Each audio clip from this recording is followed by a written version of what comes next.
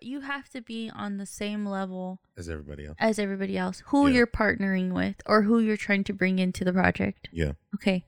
What was it that you were telling me the other day? Was it Glenn? Yeah. So I went to go see Glenn because I bought a sweater from him.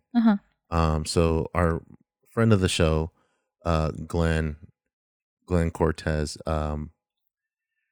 has a clothing brand called Super Villain Crew.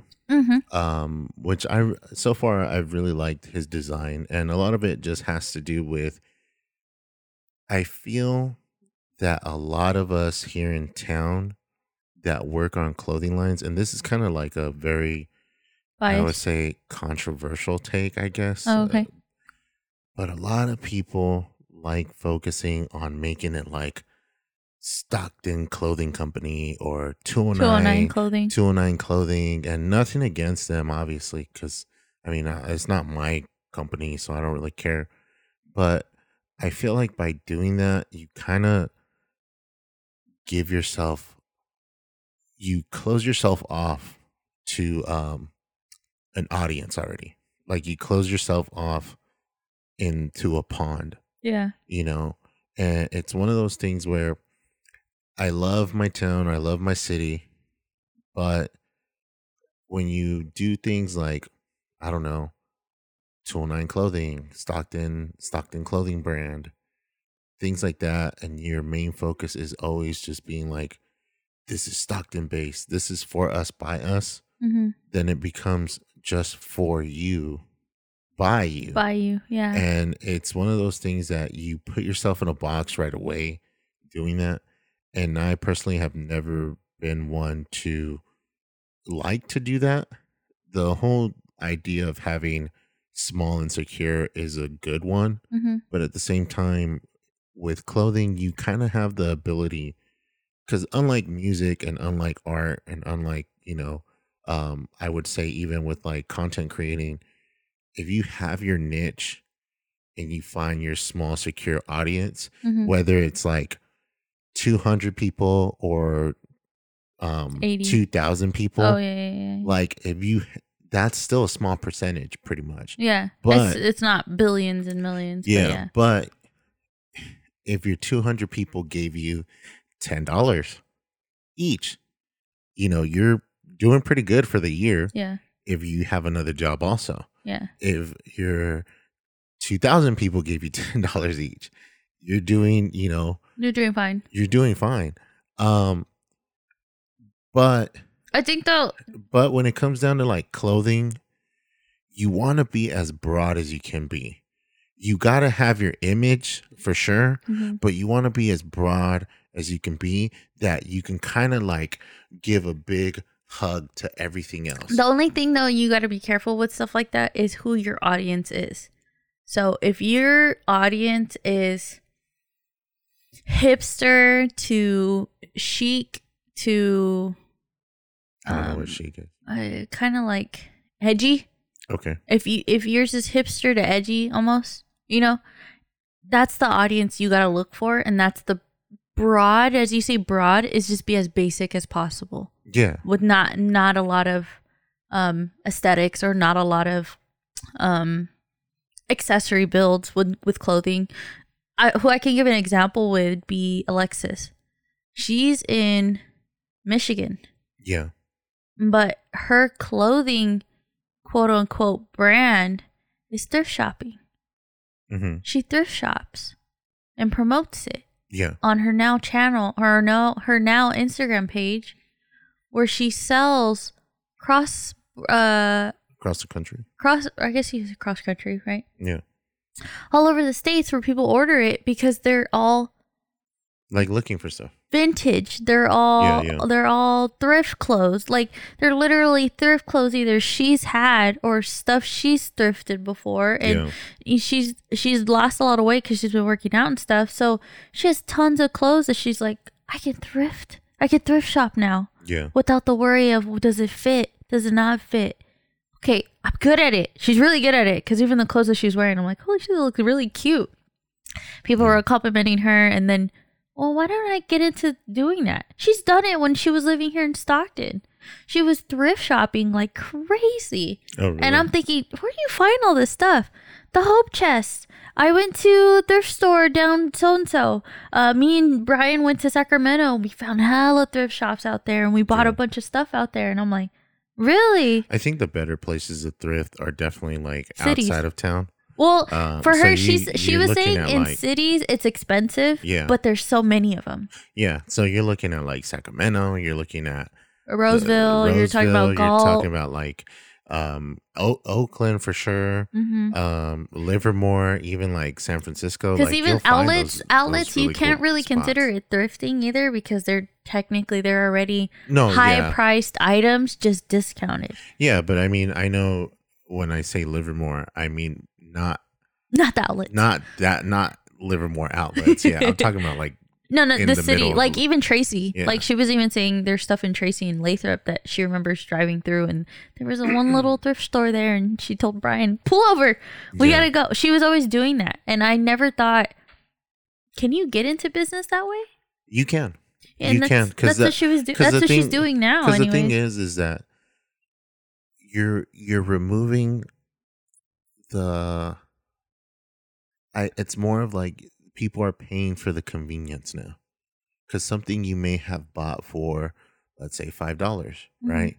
You can sell it for 10 because the thing is, because Alexis is driving to all these places to find the clothes, she has to go through all the clothes, right? She has to make her money somehow for doing all that time. And if they're paying for delivery fee or if they're paying for shipping, and that's the thing. Like, if you and the thing is, if I see someone with like,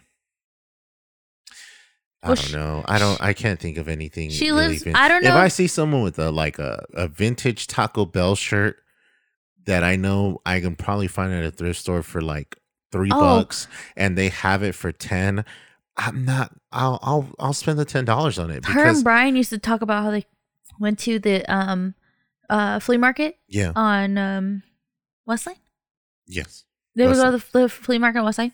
I go, you guys got to go to the one on El Dorado.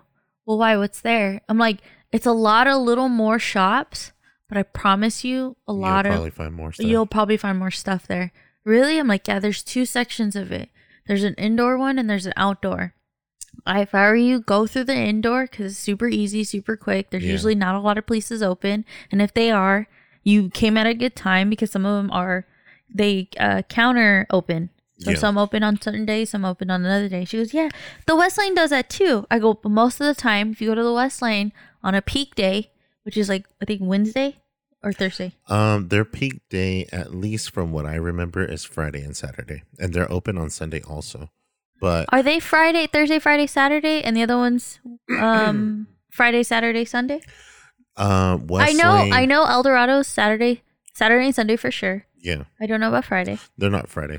And isn't West Lane's Wednesday? Thursday? No, West Lane is Friday, Saturday, Sunday, unless they added Thursday, but they do to Sunday. Okay. If I remember correctly, Galt has Wednesday and Thursday or Tuesday and Wednesday. Okay. Yeah. So Galt's the one that's Wednesday and Thursday. Yeah. Well, I told them because they would like going to the Delta one considering they live right here or they were living right here. And she's like, I like Delta's because they have good food. I don't blame you. Like Delta's tamale place was always good food. They had a good Salvadorian place too. Yeah, they did. But the West Lane one, she's like, I got a lot of cute outfits, jackets for cheap. I got Roland's, Roland's toys. Yeah. Most of them there, but most of them were all like gifted from people sending me. But I bought a bunch of books for him, and she had tons of books for him, but also from family members and stuff like that. So, besides them having a lot of help, they just liked going. They just liked because there's always something good there. And Alexis speaks Spanish. So does Brian. They both went to Mexico for vacation. And they learned. Well, she studied Spanish. When they went to Mexico, she was like, she got nervous. She's like, fuck, I don't know any of these words. Like, and Brian, because he is Mexican, he knew he's like, I know it, I just can't speak it. So he'd tell her to speak it, but he would like translate. Because they would talk to him. He goes, dude, when they speak fast, they spoke fast. He's like, some of them are like, okay, like slow down. Slow down. Say it again. I just dissed you. Slow it down. But yeah, Alexis was like, oh, I know that. So she had her little pocketbook already. And yeah, I was laughing when Brian told me all that. No, from that, when we were talking about like working with, when you're working with a partner or with somebody in a project, you want to make sure you're 100. Oh yeah. You also want to make sure you're a little bit above 100. Yeah, and it's like I was telling Glenn, who is a friend of the show. He has a clothing brand called Supervillain Crew. And then, I know this is going to be like a controversial take, but I feel like people that, name their clothing brand after like the city that they're from, I'm just joking. I know, you're like repeating yourself. No, but I was talking to Glenn and I was telling him about a project that I wanted to work on that was going to involve about 9 other people besides myself. But I was telling him that I was talking to Coco about it. Oh my God, why am I so tired? Oh, that's right. I woke up at 7. I was talking to Glenn and I told him how I wanted to work on a project that involved about 8 other people, including myself, because I did want to be a part of it. And I was telling him how I was running the idea by Coco. And I think you were there when I ran the idea by Coco.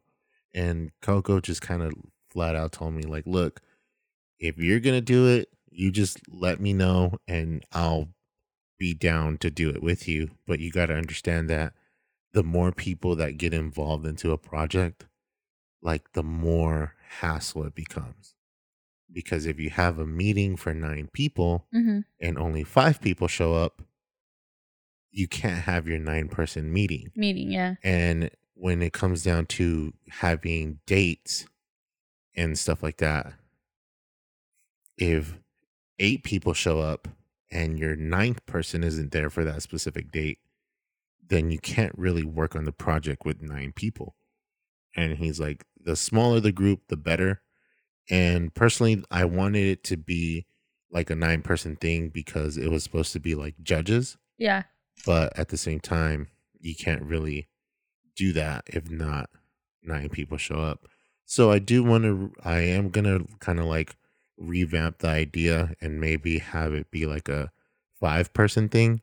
But know that if it's a 5-person team, that it has to be like, have to show up. You're like contractually obligated to show up.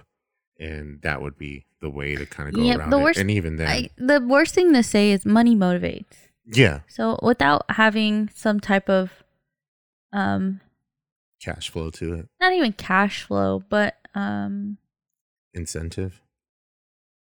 Is that the word? Like if it has no monetary benefits. Yeah.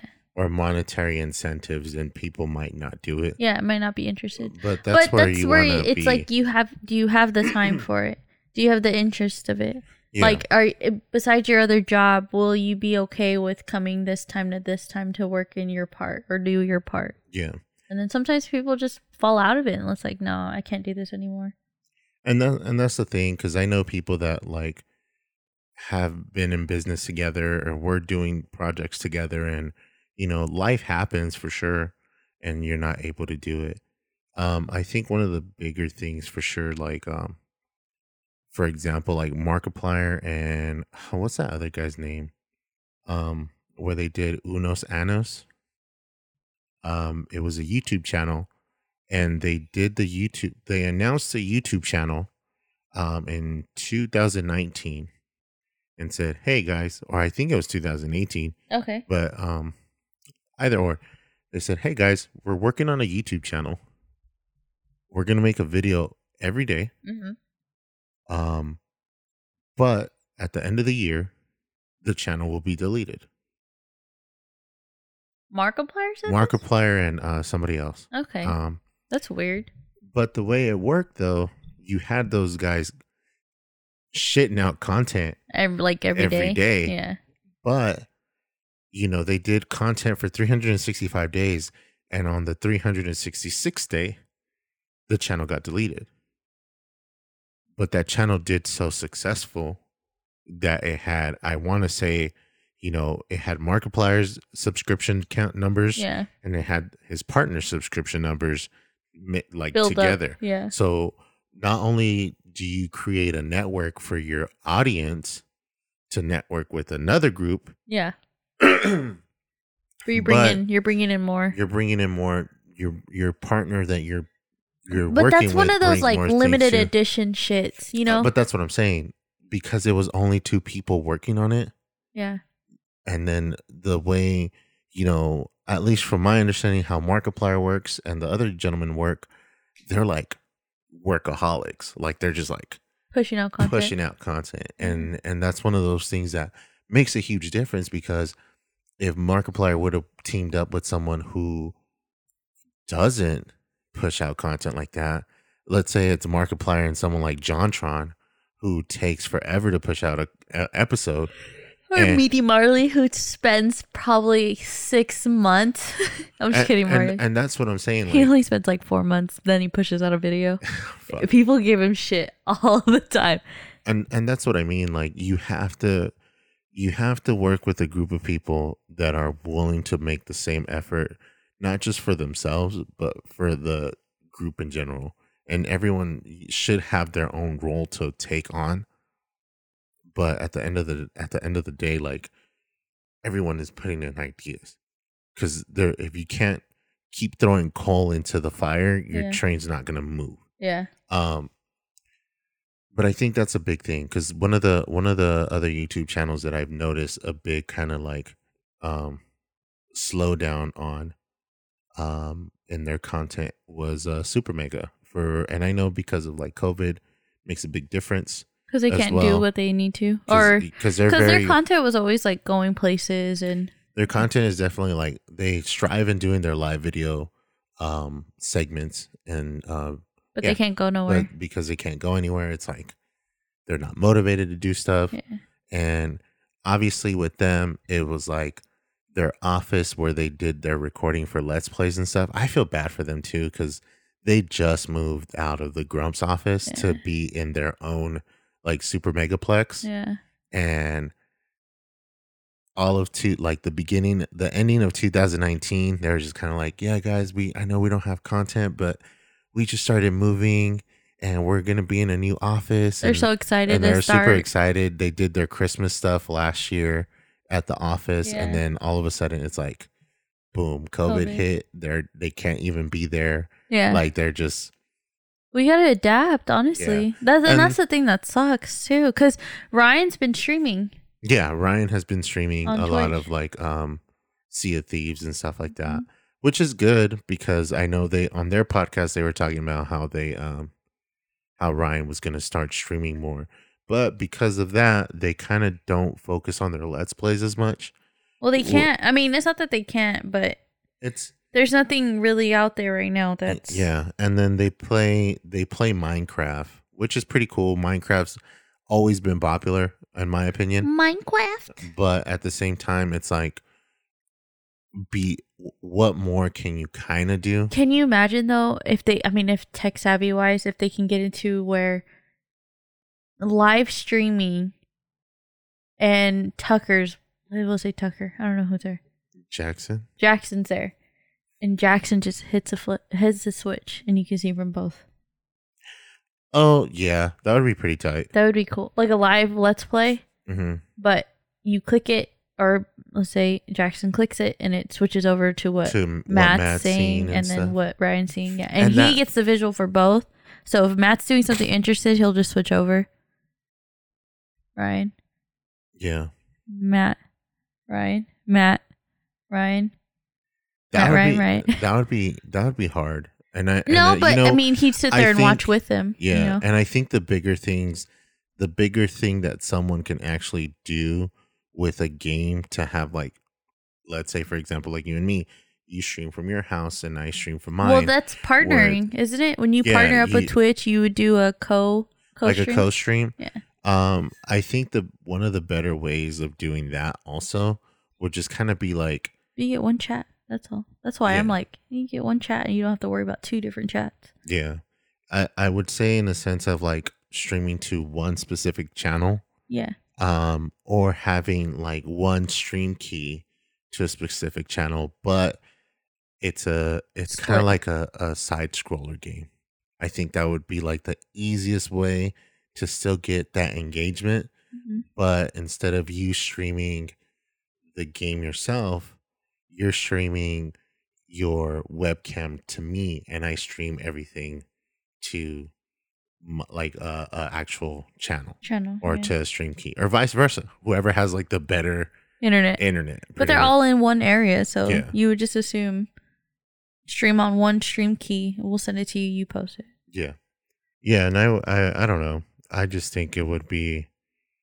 I guess you would just need a lot more like experience.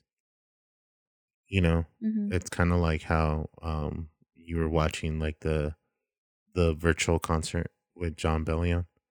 Yeah, on Thursday. Yeah, Thursday night. Yeah. That was cool because like even to that, like watching the guy perform the switching of the cameras during a live show, that was like, oh, that's impressive.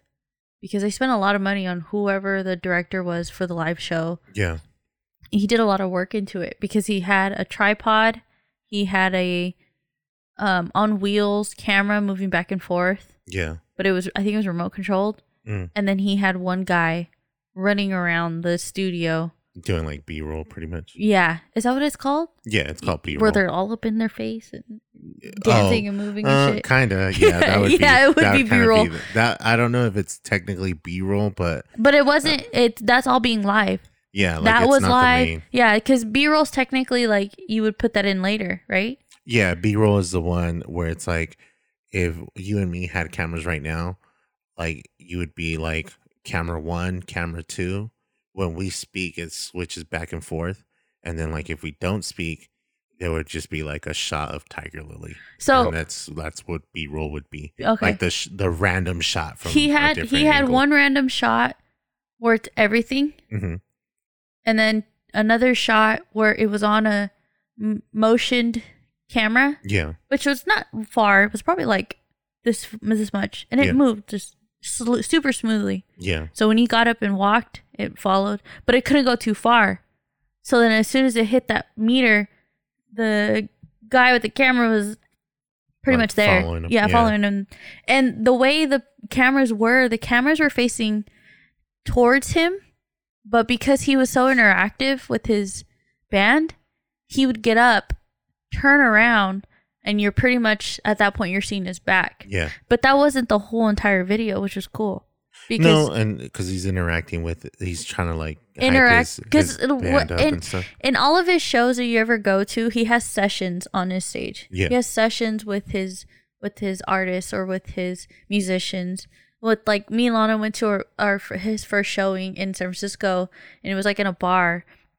And there was like 50, maybe 40 people there. And I remember this because it was like, I didn't know who this guy was. She told me to listen to his music. I listened to it.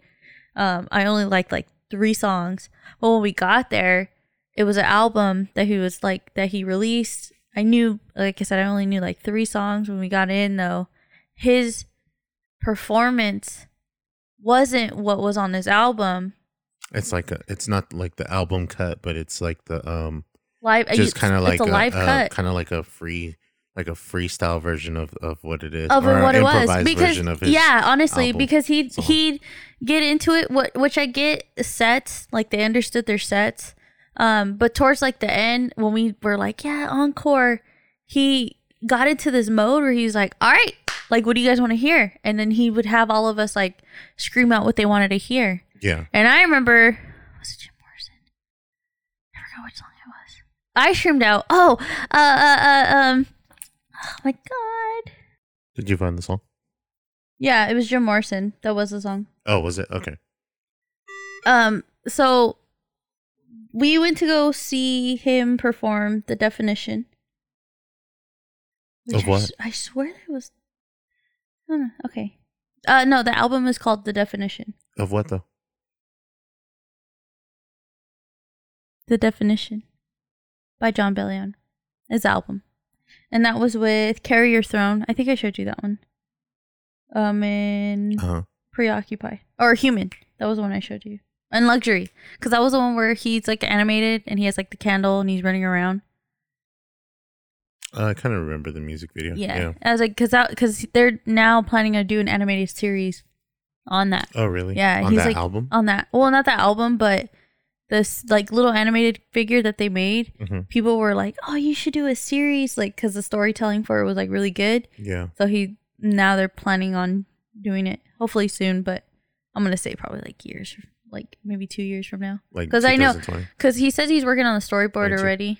But it's the animation that takes the longest. Yeah, it does. Yeah. So he's like, storyboard's already in process. We're still working on it. I've been working night and day for it. But, and then with COVID hitting, it's just a little bit more harder to get together and work on it. But trust me, it's coming and it's coming, guys. So anyways, yeah, towards the end, we would like go like, oh, encore. And he, at that point, like, okay, cool.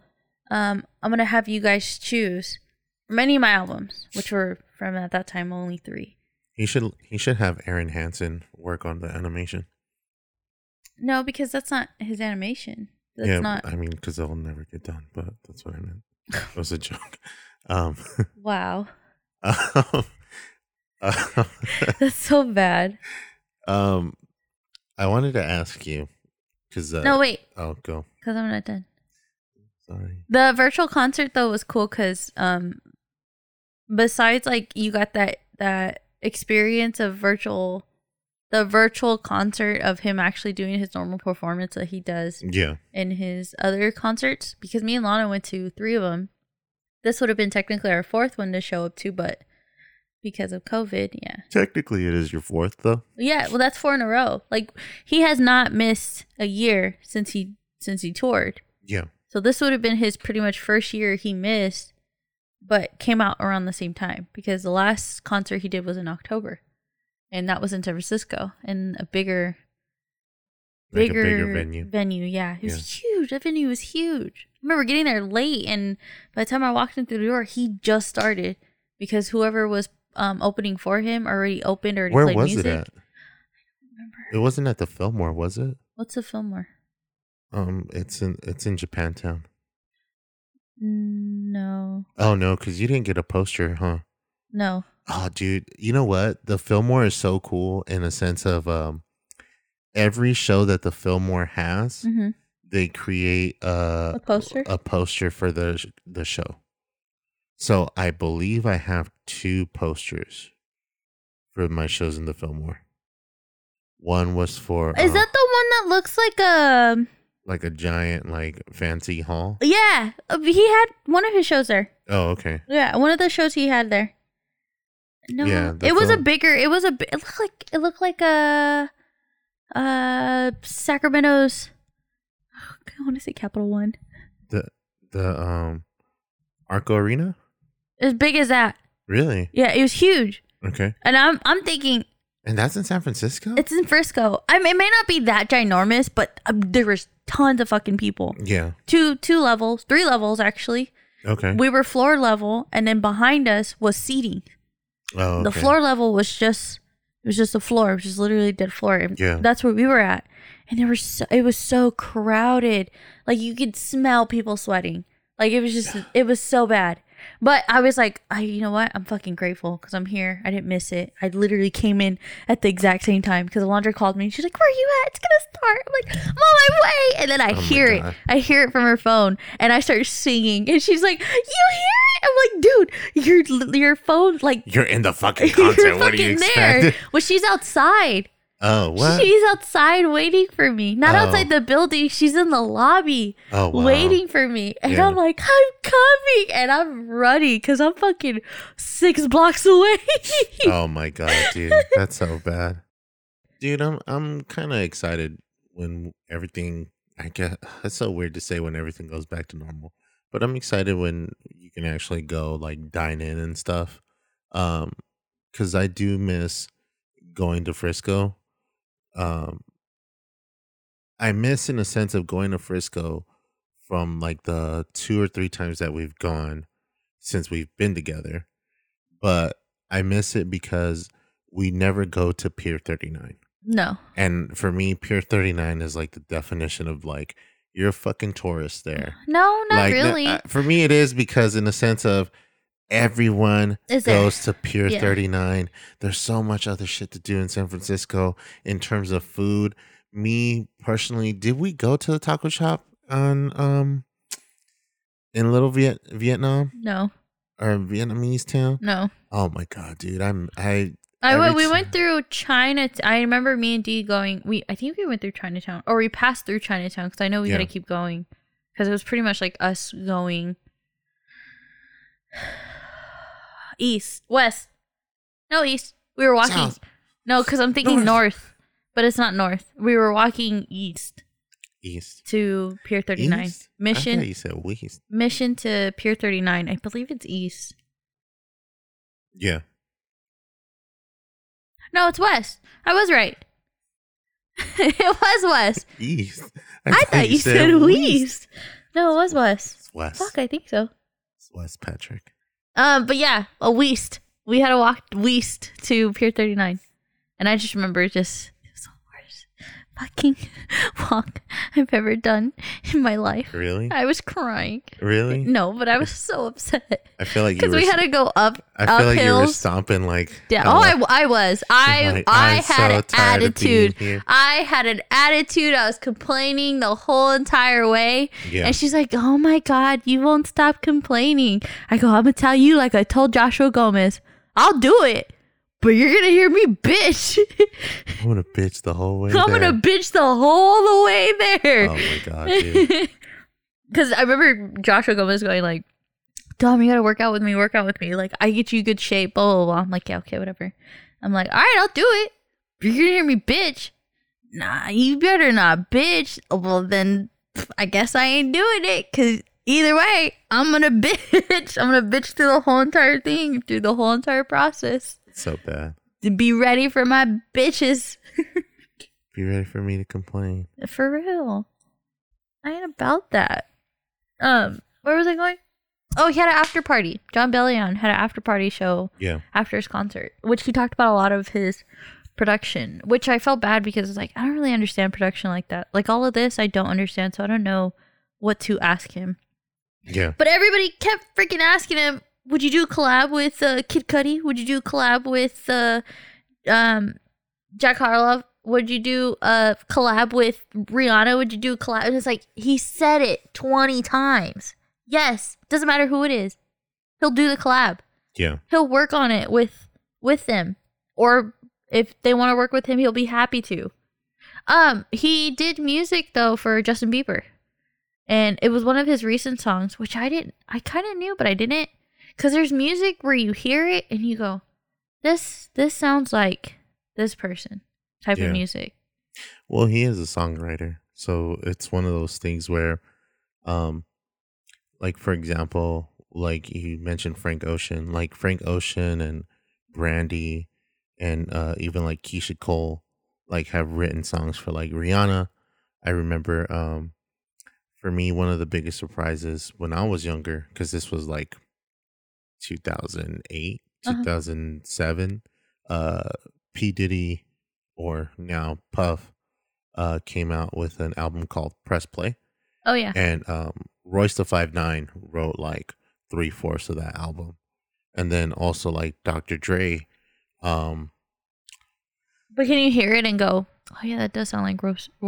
Well, I wasn't a fan of Royce da 5'9" during the time. Oh, okay, and I wasn't really a fan of P. Diddy either, but the album with the song like Last Night I Couldn't Even Get an Answer. Yeah, that's like Keisha Cole and Royce da 5'9" wrote it. Yeah, so that's because Keisha Cole was in that song anyways. But a lot of the songs, like if you see people like Dr. Dre, like I would say like Dr. Dre, I Even Eminem, Snoop at a certain time wasn't writing his own music anymore, but a lot of the songs, like in the Chronic 2001, and even in the original Chronic, like and in NWA, like Ice Cube wrote a majority of the music for Dr. Dre when he was in NWA. Yeah. Ice Cube wrote the majority of the music of Eazy-E. So like MC Ren and Ice Cube wrote music for both of those guys. And like with the Chronic 2001, Eminem, Royce the 5'9", Exhibit, and I think even like Snoop Dogg wrote music for Dr. Dre. So it's just the thing. Yo, Dre, I got something to say. Please wear your mask, guys. Please stay 6 feet apart. Order takeout from local businesses only. Wash your hands. Wash your hands. Kiss your children goodnight. Read them stories. But yeah, so I can see why. Like, I can see how, because you were mentioning earlier when we were thinking about, when we were talking about the topic of his concert, like you're like, man, like he's just someone that's just kind of like, his stage presence is already there. Like his energy's already there. He's too good on the stage. Like you could tell it's either he's practiced a lot or he's naturally good on stage. Yeah. Like he's like, you see him and you go, that's a star, because he's like meant to be up there. Yeah, and that's one of those things though that, like I was saying earlier too, where it's like you have artists like Frank Ocean, again I'll throw like Brandy and Aaliyah and stuff like that, who have been doing music since like the age of 13, and we don't really know about these artists until, like, for example, with Frank Ocean, we don't know about that artist until he's like 22. And the reason being is because like someone like Frank Ocean, who was writing music for Brandy, for Beyonce, for Rihanna, and even for like someone like Neo, like all these artists that are kind of, I don't want to say they're one hit wonders, but they're artists that kind of just like, they have a really good run for like 2 years and then they stop and you don't hear about them at all. Like, that's not because they like flopped or anything. Yeah. But it's more of the fact that they kind of just they kind of pull the Homer meme where he goes into the bush. Yeah. So it's like for example, like Neo still writes songs for people. And honestly, you see more money in songwriting than opposed to actually like recording your own music and selling your music. Because for things like your image, maybe you're not maybe you're not that age anymore where you can do those kind of songs anymore, or where it doesn't look okay to do those songs anymore. Because imagine someone like Usher, Usher, if Usher had kind of a hand in helping write the Baby song. Oh, really? By Justin Bieber, if I remember correctly. Oh, okay. So I was just going to say that Justin Bieber came out with a song. Is it Stuck With You? Stuck in the middle with you. No. Okay. So it was Holy. Okay. And the song John Bellion wrote it. So what it was, and from my understanding, is it really the song? Yeah. John Bellion made the original track for it. Yeah. So I heard John Bellion's version when he made the track for it. Yeah. And what he was describing at the after party was Justin and Halsey. And Halsey, he did the song for Graveyard. Yeah. He made them completely different. Both of them. He had his own lyrics to it. Same song, same melody, same riff, same drop, everything. But total different lyrics. Yeah. And Halsey, for example, he was like, she's a goddess. Like, she was amazing. She came in, she liked what I had, she performed it, but she changed it due to like she wanted to bring her I guess vision to it. She liked my part, she loved it, but she thought, okay, how about we do it like this? And she made her altercations for it. I didn't do none of that. She did that all on her own. Yeah. I brought in the song, I brought in the music, I even brought in my lyrics and said, hey, how about this? And she said, they're good, but I have my own. I have kind of an idea of what I want to do. And she did her part of it. And I'm from what he was saying with Justin Bieber, and he's like, and I'm not gonna sit here and say, yo, he's underrated, he's overrated. Like, Justin Bieber he's good. He's good for what he does. He knows what he's doing. He's a young kid that started in music way too young, but grew from it. And he's such a talented artist. You guys don't understand. Like, yeah, he has a lot of like publicity on him, but he is such a good artist. And I think that when you see him work into in the music area, like, you see where he shines. Yeah. And you see, wow, like, this is not the same kid that you see all over the news or that you heard about. Like, he's a total different person when it comes to doing something he enjoys. And I can say music was one of it. So when he did Holy, he's like, I gave him the song, he copied my riff, or he not copied, but liked my riff, but then he executed it beautifully. Like, we were thinking, okay, maybe we'll do a little this, do a little that, but the way he took it and ran with it, I couldn't be more happier. Like, I couldn't have been more happy that somebody like him took my song, decided to use it, but then made his own twist to it. Yeah. And I like the way he said it too, is because he goes, I don't care who takes my songs or uses it or makes it, or, you know, if I'm giving them out, because that's my whole point. That's the whole point of me doing this. Yeah. I don't care who takes it and how far they go with it, as long as they take it and take it to their platform. And I get paid. No, well, I mean, yeah, but I know what you. Yeah, but the way he was putting it was, as long as I'm writing music, and even if it doesn't go nowhere, I don't care. I'm enjoying it. Yeah. I'm enjoying making my music. I'm enjoying writing as many songs as I can. I've made 3 songs in one night, and I thought that was the funnest moment ever. It was intense because I needed it within those weekends, but I had so much fun doing it. Yeah. Who takes it? That's on them. But it gives them a better, platform, gives me better publicity, because people go, yo, I like your music. And he goes, I got a, what did he say? I got a shout out from Logic. Like, Logic likes my music. He's like, I didn't know what to do with myself. Like, the man himself, like, he's such a good artist, and I'm so happy for him to that he retired and he's working on himself. I appreciate him. He's so great, but you don't understand, guys. Like, it's not even about the money. It's just, I love what I do. And if you love what you're doing, you'll get good at it. You'll perfect it. You'll find your heart and soul into these musics and realize, like, this is what I'm here for. This is what I'm good for. And that's one of those things too, because you have to understand, kind of as a songwriter, that you may not execute the song better than somebody else. Yeah, and that's what he said. And that's one of those things where I think you gotta have to have like an open picture about it. Yeah, like, maybe because I didn't know Halsey did like rock music. Yeah, he said that he listened to one of her old albums, and she was like in this like rock music, I would say like punk rock music, and then now when I hear her from Graveyard, it's like, this is 2 different people. And the fact that she executed Graveyard so well and it got really good views on it, like, I couldn't imagine being that talented. He's like, you can tell when it's mine, because I'm usually the same, or I'm usually stuck with the same funk, or like the same not tone of music. What's the word? The same like genre, style. Yeah, because everybody asks, what's your style? What's your genre? He's like, I couldn't even tell you.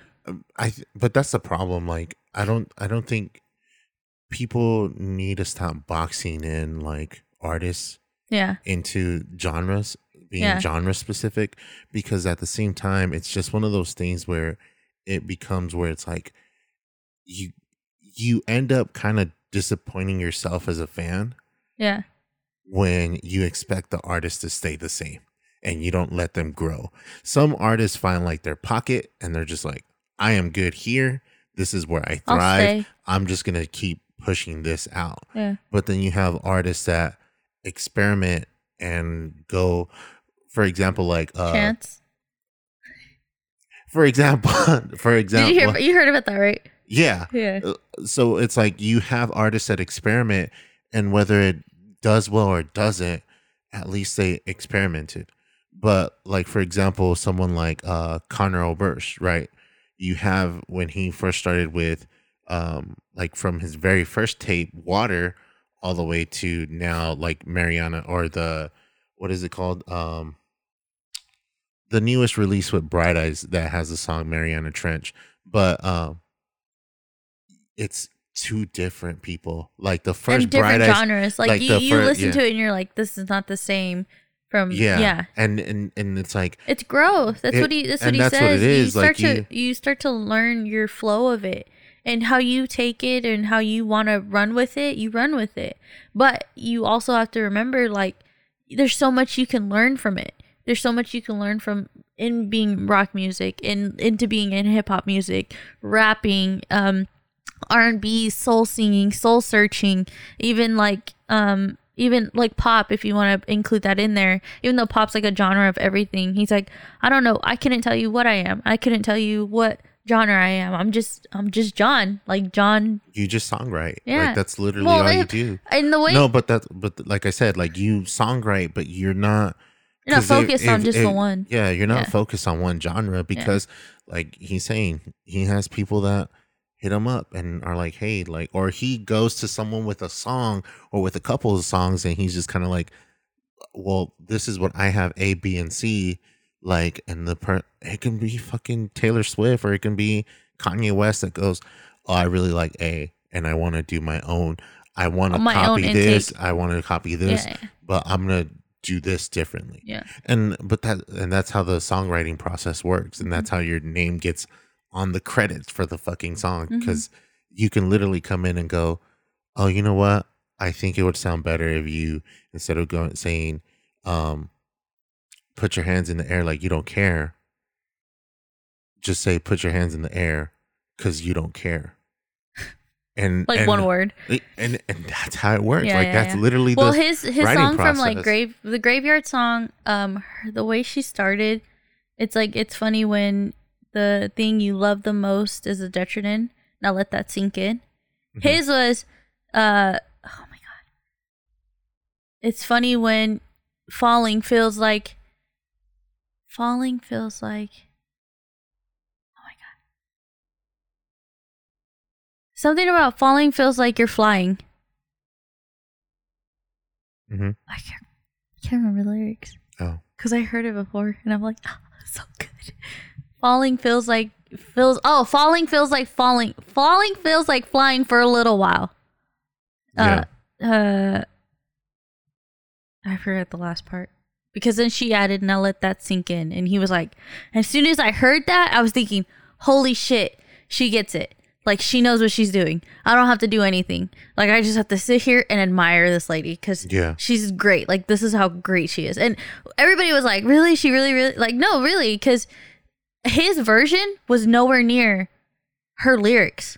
Like, their lyrics totally different. Yeah. But the same tempo, and then her verse on it, you could tell, holy shit, Halsey really took this her own way. Yeah. But she went with it. She ran with it.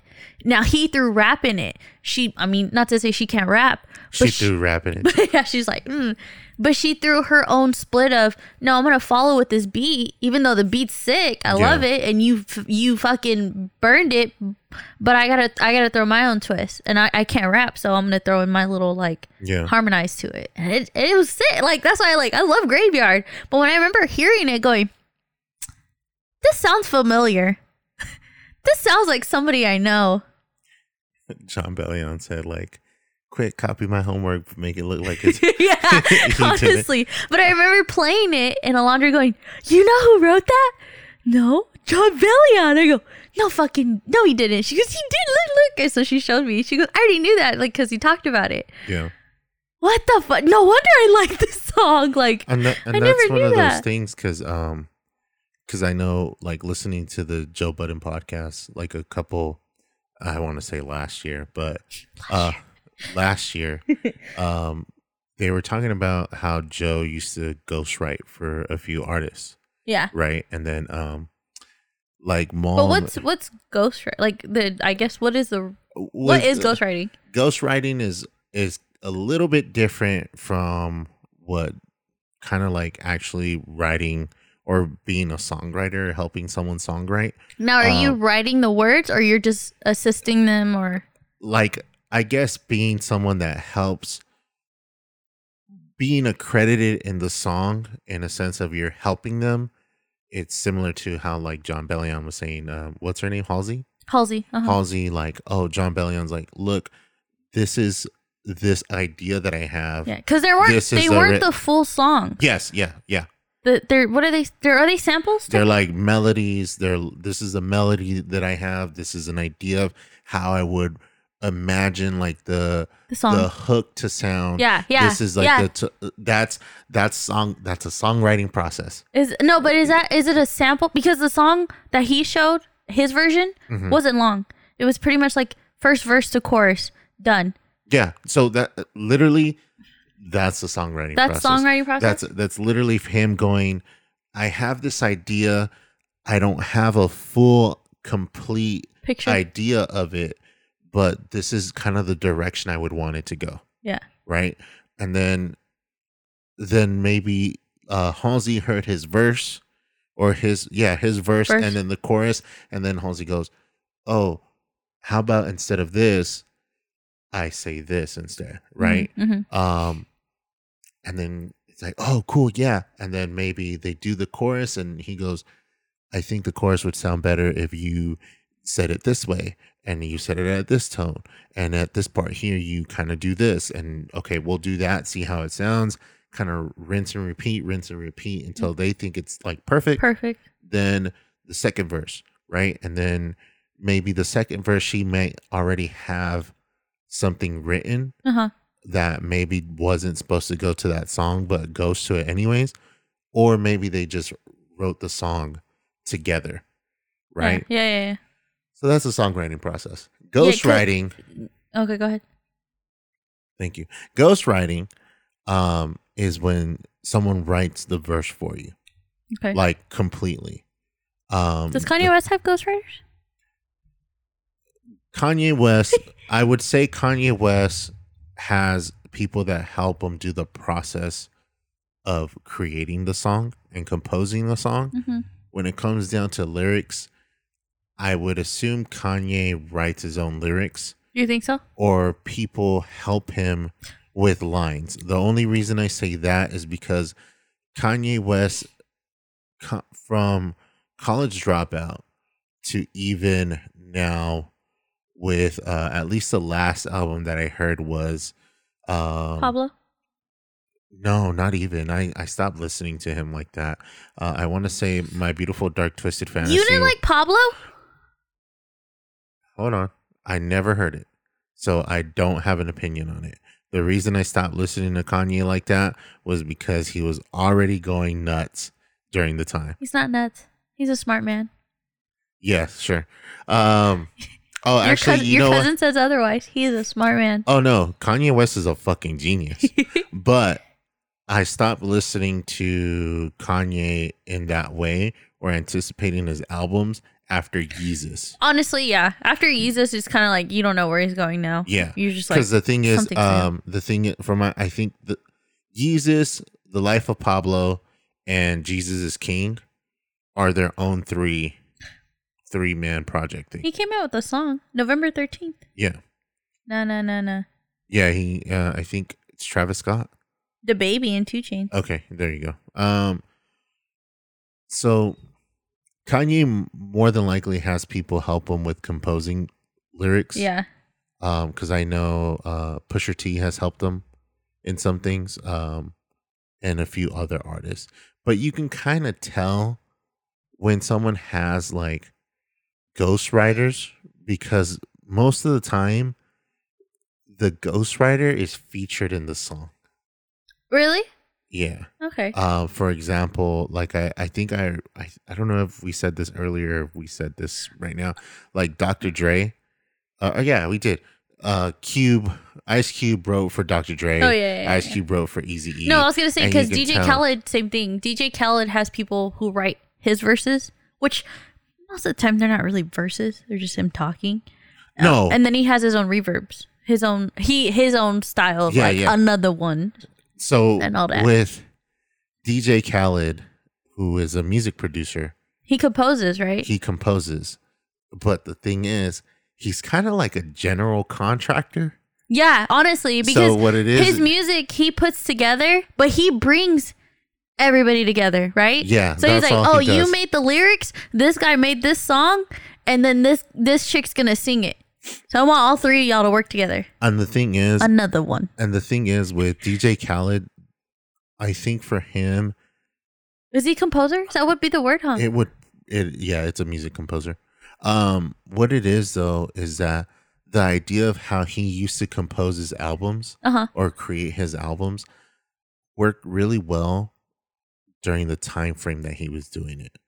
I don't think you can really do that kind of music now. You can, but the thing is, it's finding the people though, because you got to realize during the time he made it, he got Justin Bieber on there, he got Rihanna on there, he got the big thing on those. You can make hit songs, yeah, but you can't really make songs that are gonna last. No, and that's the big and that's the big difference between the era that was like the early 2000s, early 2000s. 2000, he was like 2010. No, he was actually like 2005 to 2010. No, but I mean, he was still doing it even after. I know, but the thing was, I think he only came out with "Suffering from Success." That was his last like actual big album. And he made another one. Yeah, he did. Popstar. But that's what I'm saying. Because the thing is, when he released, you said Grateful, huh? What? Did you say Grateful? Suffering from Success. Oh, that's his album? Yeah. Grateful was good, but that was 2017. And that was one of all of his like one hit, call them one hit wonders, because you heard them. They were good. They were good at parties. They were good on DJs. But that was all you heard. That was in 2018? That's 2017. Grateful?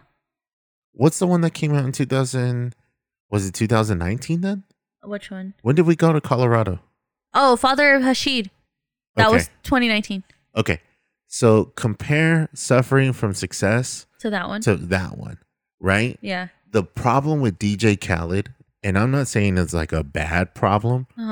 He makes songs that are supposed to be on the radio and hits. Yeah, right? Honestly. Okay. Yes. And those songs should always be accompanied by a music video that comes out on MTV, right? And now let me ask you, when's the last time you seen MTV for their music videos? Yeah, I've never seen a music. When's the last time you seen MTV for the music videos? But like even looking at Grateful, his album for Grateful, tons of music, but it's not even the same person, twice.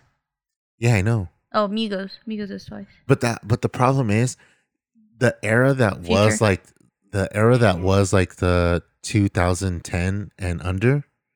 Like from the year 2000 to 2010. Yeah. You had like, actually, you know what? Scratch that. From 2005 to 2010, you had like the best lineup for one hit pop stars. 2012. And I'm going to say 2012 because after 2013, it kind of like everything died down and everybody was in rap by that point.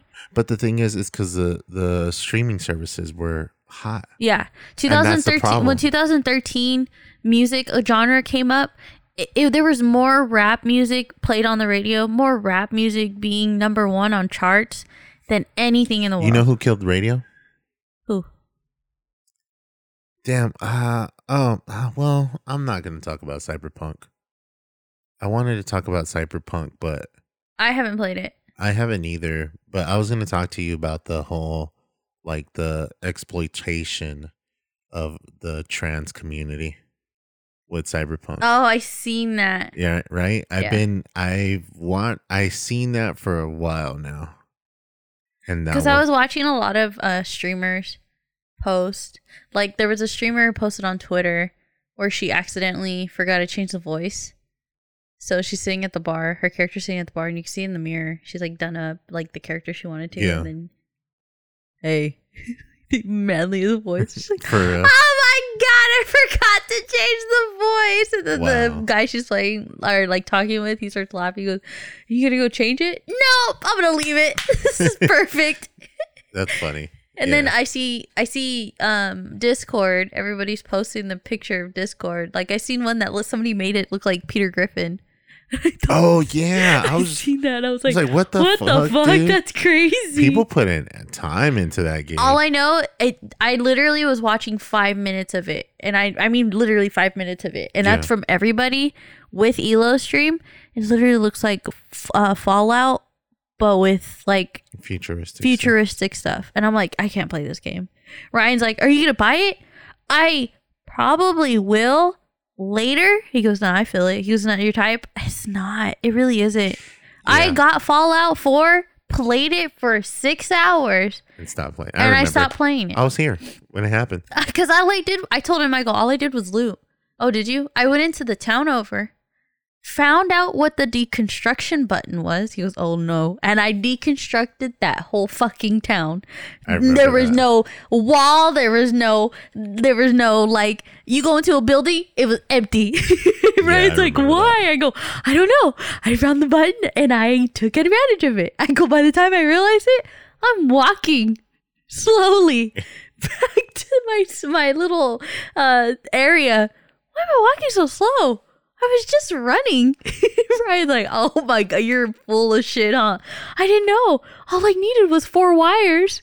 I'm trying to figure out how the hell, where do I get this wire? I didn't see anything with wires. And then as soon as I deconstructed everything, went back to the town, found out I can build a chest or like open up one of the drawers and I can put it in one of those boxes, put everything away. There were 60 wires. And he goes, you found all the copper wire? I found all the copper wire. And I can make all the electricity I want.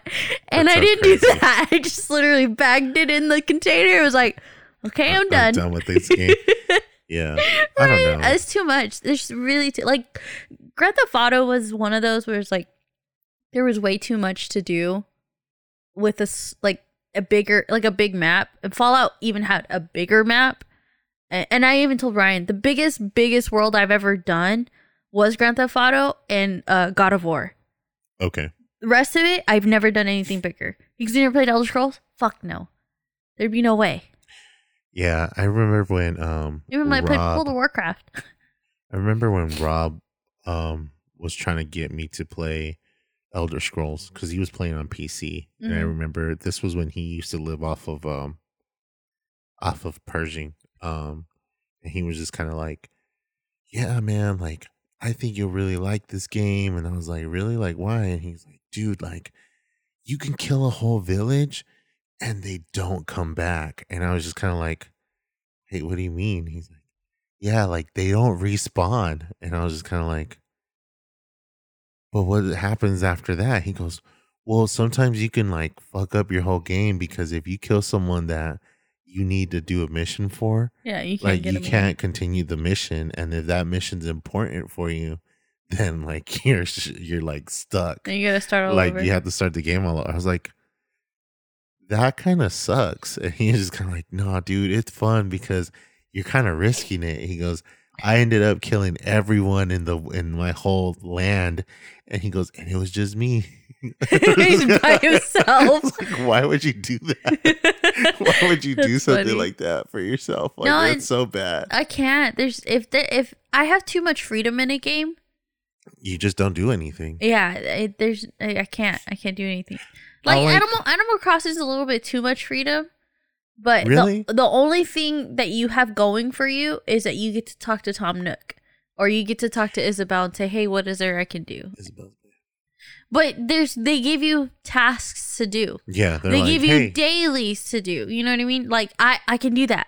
But if I have no dailies, I have to show up and just do whatever, I'm I think with I'll just stand there like Minecraft. I think with Minecraft way too big, and there's so much you can do. I like Minecraft, but if I play Minecraft, I have to play with other people to tell me what to do. Because I can't, I wouldn't be able to do. I know what I need to do, like in order to get the Elder Dragon or to kill the Ender Dragon and stuff. Like I know how to get to that point because I've watched speedrunners do it. Yeah. But in order to survive and do survival, I'd get 2 hours into it and just go, I'm hella bored of this. I'm done. Yeah. I fell asleep playing with Drew. Drew's like, Dom, you want to play with me? Yeah, sure, I'll play. I have my Switch. Like, is that cool? Yeah, because I can play on Xbox. Oh, sick, cool. So I'm playing it. And my character hit a tree and he kept walking. Nikki. Huh? Did you fall asleep? No. She's checking out this grass. She's checking out this tree. Dude, he goes, it's already dark. Is it? Oh, you meant in the game. Oh, yeah, my bad. Hold on. I got some wood if you need it. Then I fell asleep again. And I'm running into the door. And he's like, oh, there's a creeper right here. Oh, is there? Fuck. All right, I'm gonna go. I'm tired. Story of my life. I can't. Yeah, it's too open world. Too much to do, and I tend to like a fly. Yeah, for me, it's like I need to have some structure to a game to like play it, because I like open world games, but if I can like fuck around in it. Like Grand Theft Auto for sure. Like I think anybody who likes open world games likes Grand Theft Auto, to an extent, obviously. But like if I'm playing Grand Theft Auto, everybody likes Grand Theft Auto. If I'm playing Grand Theft Auto to like dick around, then yes. But I like Grand Theft Auto for the story. Like I can sit through Grand Theft Auto to play the whole story. I didn't play it like in one sitting. I'd be able to do it. My dad played it. He played it all the way through, and then he texts me and says, how do you save the game? Never mind. I figured it out. He found a way to save before the ending. Mission. Yeah. So he just replayed that ending like 4 times because he's like, because it's a different ending for each one. There's different endings. I go, how'd you know? I checked it up online. I'm like, that's cheating. Then you already know the endings. No. I haven't seen them all. I just know that there's a way to do it, and it's right at this spot. So if I stop at this spot, save it. I can come back. To it. To the yeah. And that's one of those things. Like I said, like I think it's 4 of them, right? 4 different. It's Spoiler. Spoiler alert for Grand Theft Auto 5. The ending. I haven't even finished the game, but I already know. You play as Michael, and you do the ending where Michael betrays Trevor, right? That's one of the endings. That's one of the endings. Or you play as Franklin and you betray both of them. Okay. Which is Trevor and Michael. Or you play as Trevor, you find out that they're going to betray you, and you do what Trevor does best. Or you do the 4th ending, from my understanding, and you click up Michael, Trevor, and Franklin, and you guys are all you guys like beat the FBI agent or whatever. Yeah. So that's my dad. I think he went all the way through, and then he got mad. And I go, "Why are you mad? Killed off Michael." What do you mean you killed off Michael? I don't know. It's stupid though, because the way it ended, they killed off Michael. And I go, "Oh, well, that sucks." And then that's when he texted me. How do you save it? Okay, never mind. I figured it out. He came home and he was like, "I figured out how to save him." What do you mean you killed him? No. That's the other timeline. Yeah. I saved him this time. What do you mean you saved him? So I found out there's different endings. Oh, you cheated then. You already know that there's an ending. No. I just know it starts from this point, and I'm going to continue it. So he just kept playing it until he was like, okay, I got the 4 different endings. Yeah, I got all the endings. That's one of the cool things too. Because I mean, I know, I don't think Red Dead has that. We haven't finished Red Dead. I haven't either. So see, even Red Dead. I played with you guys. You guys were doing the missions, and I literally told you to start the mission.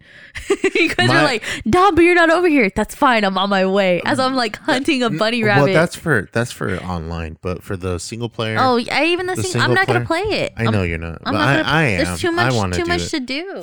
I want to play. I recently bought the Mafia trilogy. For Mafia 1, 2, and 3.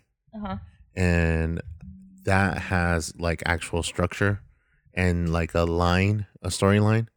So you can't go exploring and stuff. I think it's only Mafia 3 that you can kind of go exploring. Oh, really? But it's like it still kind of guides you, like, hey, go this way. So it's just like, okay. So I'm excited to play the Mafia series because it's on PC. Is LA Noire open world? Yes, from my understanding, yes. LA Noire was one of those I really wanted to play. Yeah, because of the whole mystery, like the solving crime and stuff. And it wasn't even the solving crimes. It was the fact that like the way you can approach it, Yeah. Like I can interrogate these people. I can either be mean about it or like be like. Oh, would you want to do? Would you play that? Or would you watch me play that? Would you want to do a co-op gameplay for that? Yeah. I would. I wouldn't mind, but I don't know LA Noire. And LA Noire is like what, 8 years old, 9 years old, older than that, 10 years old. I think it came out like 2007. Older than that? No, it's not older than that, but it came out during that time. I would say 2009. Or actually maybe 2011. No, it's older than that. You think so? Yeah. I just remember it was a remake for the PS3, PS4. They did a remake. They re-released it on the Xbox One and PS4. Yeah. I have it on PC, and then I have it on Xbox One. Oh, no, I was going to say I have it on Switch. Never mind. I have it on 360, Xbox One, and PC. Because 2011. Oh, I got it down. You said 2007. Well, I said 2007, then I said, or 2011? Because I thought it was older than that. I think, because Red Dead Redemption came out in 2009. It came out the same week that Alan Wake came out. Because this is the remake for the PS4, right? Yeah. And then this one's the PS3 version. Yes. Okay. I have it for 360 and Xbox One. It still looks like PC. Shit though, doesn't it? This still looks like hella pixelated. I would say the Xbox One version would probably be the safest gameplay. The Switch one was good too. That's what Carmen said. Carmen said the Switch one was actually pretty good because it's pixelated, smaller. So it looks a little bit smoother. It looks smoother because it's PlayStation 3's like graphics. Yeah. And I was like, really? She goes, you play it on the PS4, you can kind of tell it's like PS3 graphics. You know what I want to play? Bully. Oh, I heard they're making another one. They're making a Bully 2. I don't know about that. Bully 1 was good, but I don't know how they're going to make Bully 2 without it being like literally rated R. Because that humor, can you imagine that humor back in that day to humor now? Rockstar can kind of get away with it though. Can they though? Yeah. And I think what it would be too is that with Bully, the first Bully, he was like in middle school. Yeah. So if they do a Bully high school, he'd be like high school. Yeah, but that's what I mean. The jokes, because the jokes in the first Bully is like one of those like it's art. Well, I mean, there's a few games because I started streaming Manhunt 1, and I remember you guys were like, nah, like I don't. This is kind of dumb. I was just kind of like, yeah, it feels kind of slow, and especially how I play the game because you're supposed to be stealthy and kill people, and it's just like Dead by Daylight's still like popping. It's crazy how big that community still is. Yeah. Pass that kill like Stockton. What's popping? Yeah. Brand new whip just hopped in. Set a trap, then popped in. I got options. Set a trap, got options. Chase them, kill them, then pass it like Stockton. No. Whatever.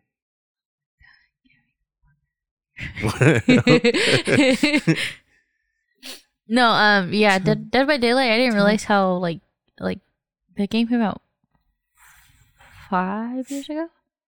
Yeah, because it came out around the same time as Friday the 13th. Yeah, and Friday the 13th came out first. Yeah, man, Friday the 13th was a good game. I had fun playing it. I think they needed more though. I think you can still kind of get the lobbies right now, but it needs improvement. It needs improvement for sure. But they're not going to do anything anymore with it.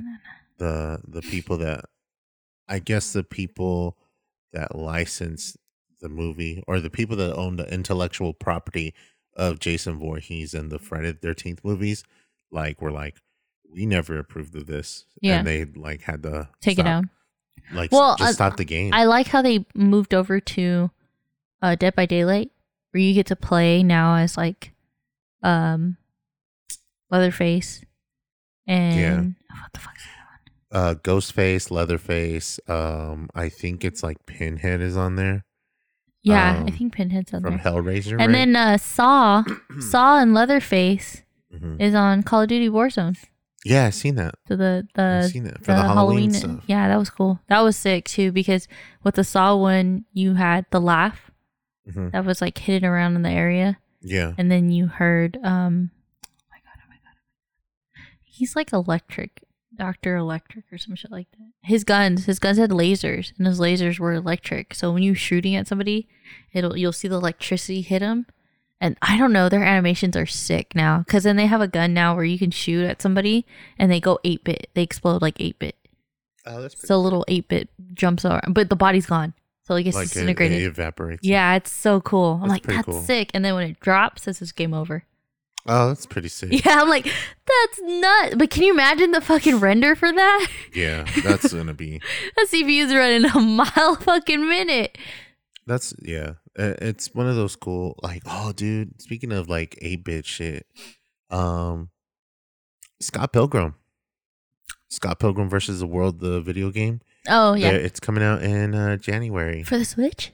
Unfortunately not. Can you imagine? That'd be sick. If it was for the Switch, I'd buy it like right away. What is it? Couch co-op or local online? Local online? That would be sick. That would be so much fun. Like I like little side scroller beat 'em up games like that. Yeah. That I would like to stream, where the idea of like your webcam and my webcam and like being able to just stream that, because co-stream. Yeah, that would be a fun game to do that with, or even just record it like either way webcam and stuff, because everyone's the. We don't have to do webcam. We can just like. Well, I'm just saying in a sense of streaming. Like if you upload it to YouTube. Yeah, we don't need webcams. Yeah, you kind of do. No, you don't. Well, I guess I was just saying in a sense of you don't have to. I'm just saying you don't have to. You don't have to. It could just be us talking about the game and. Yes, I know, but I'm just saying like because if you're gonna be at home and I'm gonna be at home and we can play online, then your webcam can be. Well, we still want to do. I still want to do Cuphead. I've been wanting to do Cuphead. I don't want to do Cuphead with you though. Why? Because you get too mad. Because it's so competitive. And it's not even competitive. It's just, I just want to beat it. I know, but you get in the way. You're like snapping your fingers for no reason. I didn't know he was snapping. They did a skin for him on Smash for Cuphead for Super Smash Ultimate. Yeah. Really? Yeah, but it's a skin for your Mii character. That's not cool. They've been introducing like skins for Mii. No, characters. Not even skins. They've been introducing a lot of characters. Like, dude, they're announcing like a whole nother season pack too for it. Yeah, and that's pretty sick. That's nuts. Who they announced? Recently, the only one I seen was Steve Minecraft. No, the Steve. They took out the meat because it looked like Pecker when at his credit. Oh really? Yeah, have you seen it? Because he pulls out a meat at the end of it for victory, and he just has it kind of right there. Oh really? Oh my god! A lot of people were like, "Eat my meat," and it's like Nintendo was like, "Nope, we're gonna take that off." So stupid. So everybody was mad. They're like, "No, can't eat my meat." Free the Smash community. No, but they announced what's his name, Seraphosis or whatever from and I butchered that name. I know, guys. From Final Fantasy. He's like I guess one of the main enemies. Or whatever. I know who you're talking about, but no, I don't. They make it look so fucking intense when he shows up. Like they have a scene. They do a scene where it's like he like jabs Mario with the sword. And then it's like Mario hanging in the air and the sword's like through him. And then they have Mario's like face like and then all of a sudden he looks to the side and the sword is like through his back. No, through his what is it, overall strap. So he's like holding him with the strap. Yeah, he's holding him by the strap, so it's not really like stabbing him. Really, like stab him through. So I was like, oh, what the fuck? That's like, pretty good. But they make it look so fucking intense, dude. Did they really just stab him? Did they just kill Mario again? Like fuck, dude. It's like man, but yeah, they introduced that Final Fantasy character. Because I never played the game. I don't know who that is. So I'm not. Those are one of those games that I would want to play, but it's kind of like already too late. I'd watch you play it. Okay. I'd watch you play maybe like 1 through 14, and then like 15. I'd play it because that was kind of like not turn based. So wait, is 15 not turn based? Yeah, Final Fantasy 15 is not turn based. What's out right now? Final Fantasy 15. I thought Final Fantasy 15 was the one that the most recent one that's not a remake.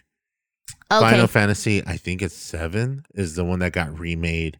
Yeah, and is not turn based. And it's not turn based. And it's not turn based. Yeah, that one's like kind of open world ish. Hack and slash. Yeah, I like those. Yeah, those I can watch you play. Turn based. I played God of War, the first 3. I've never seen you play it though. God of War? I wasn't around. I know. We weren't dating. I played God of War, the first 3, and that was all hack and slash. And hack and slash with a fucking like.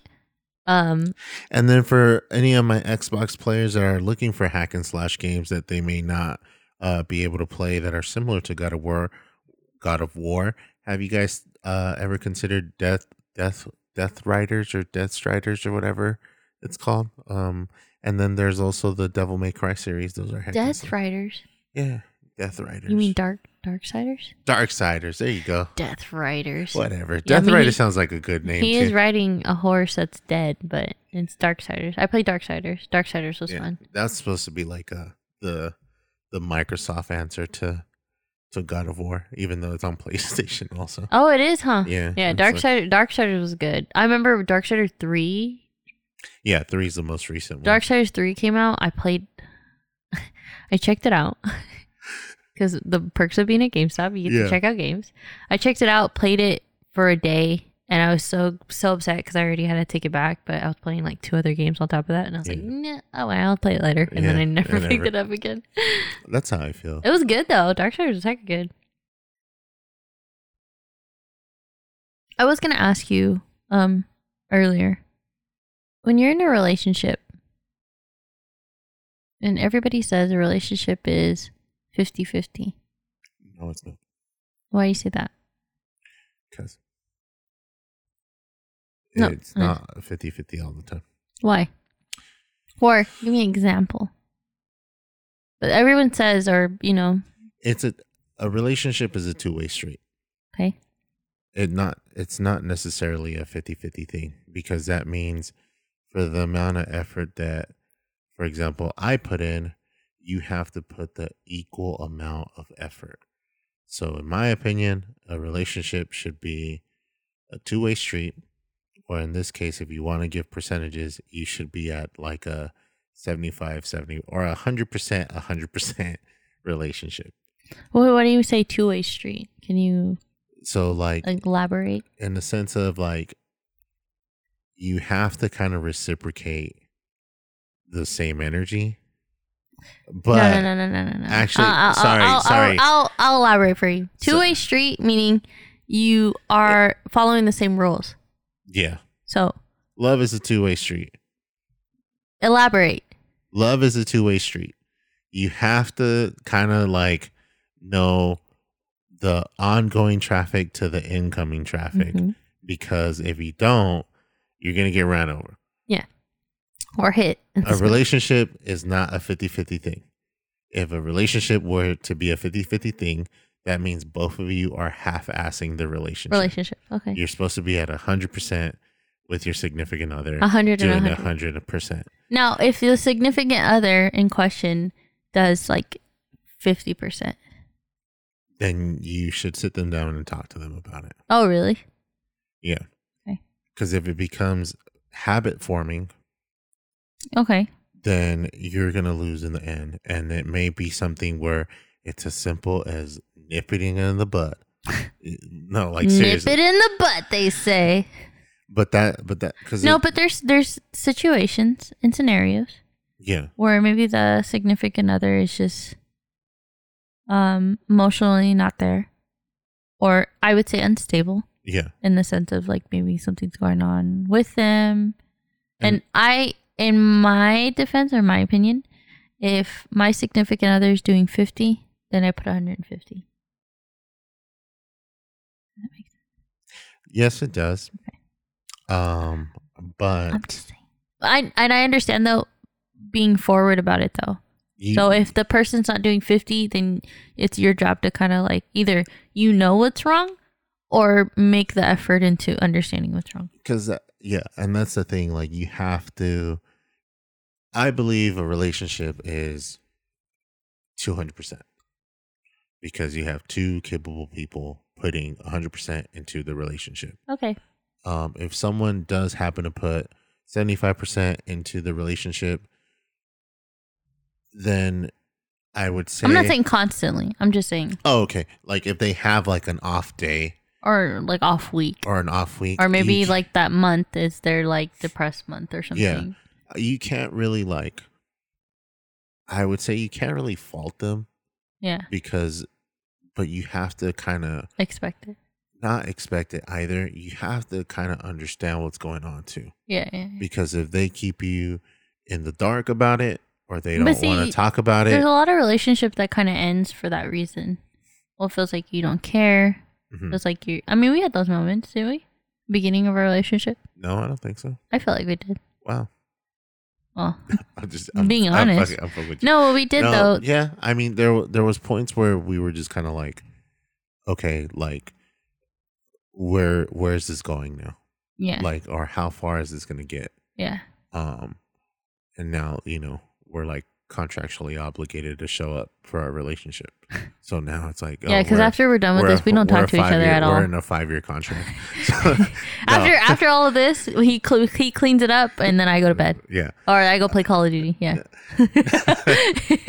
No, but yeah, it just ends up being where it's like you have to kind of you have to both kind of be in agreement to where the relationship is going or stands or where it stands, and then you kind of have to do that wellness check every chance you see when you start having like those thoughts of going. You make it seem like it's an appointment though. Gotta check your wellness. Well, it's not. Oh, I'm sorry, I'm a little busy tomorrow. Come in at like Thursday at 2 p.m. Well, it's kind of one of the... Ooh, I'm gonna have to move you. Well, it's kind of one of those things also where you have to kind of like, I guess, play it by ear, where you're like, okay, you look like you've been irritated this whole week. Uh-huh. I don't know if you're just irritated with me or if you're irritated with everybody else. Well, you can't take it personal because every time you take everything personal. No, but that's what I'm saying. But when it's, justify I would probably reason with it. If it's your significant other lashing out on you, you should probably take it personal. Because if you're irritated, I just happen to be in the room. Yo, again, it happens. And I tell you before. You tell me after you yelled at me and go, hey, I'm irritated. Hey, it's not at you. You just so happen to be standing right there. You just so happen to put the cherry on top of that fucking irritated ice cream. So don't. A little sour, I ain't gonna lie. Don't even get me started, dumb. Did you fuck my wife? But what was I saying? Oh no, that's right. Sometimes there'll be where that cherry on top, though the cherry has nothing to do with it, you sometimes are just like, fuck everything, and you flip the table or whatever, and it's just one of those things. And I'm hiding in the corner shivering because I'm like, then I have a hammer, and then all of a sudden I just black out, and then it's like you wake up and you're in an empty hotel room and there's blood on the hammer and you don't know where the fuck everybody went. I was thinking of fucking Hereditary. Like you black out, then you wake up and there's paint oil all over you. Or was it paint? What the fuck did she have all over her body? I don't know. Was she like fluid? paint fluid or paint thinner. Was it paint thinner? Yeah. She had paint thinner all over her. She was like, I didn't know what was going on. Oh yeah, I know what you're talking about. That was not. I still think that like scene is crazy. That dude, that makes me scared of like sleepwalking. Yeah, no, because like that. Okay, we're jumping to different conversations, but when she walked in the scene where she walks in and she's like crying and she's like, I'm sorry, like I just wanted to protect you, and he's like crying like out of his nose, he's like snotting. Those are the best. And then she like flicks the fire and then she's just full of paint thinner, and she's like screaming and they're both screaming. I'm like, yo, this is fucking crazy. And then it's just her screaming, like not even, she's in mid scream, right? Yeah, she's like because she's sleepwalking. She's just like that. Yeah. She wakes up and she starts crying, and then he's like, Mom, are you okay? I'm like, fuck that. That's intense. And then she's like, I didn't even watch you. It's like all of that was so intense. That was crazy.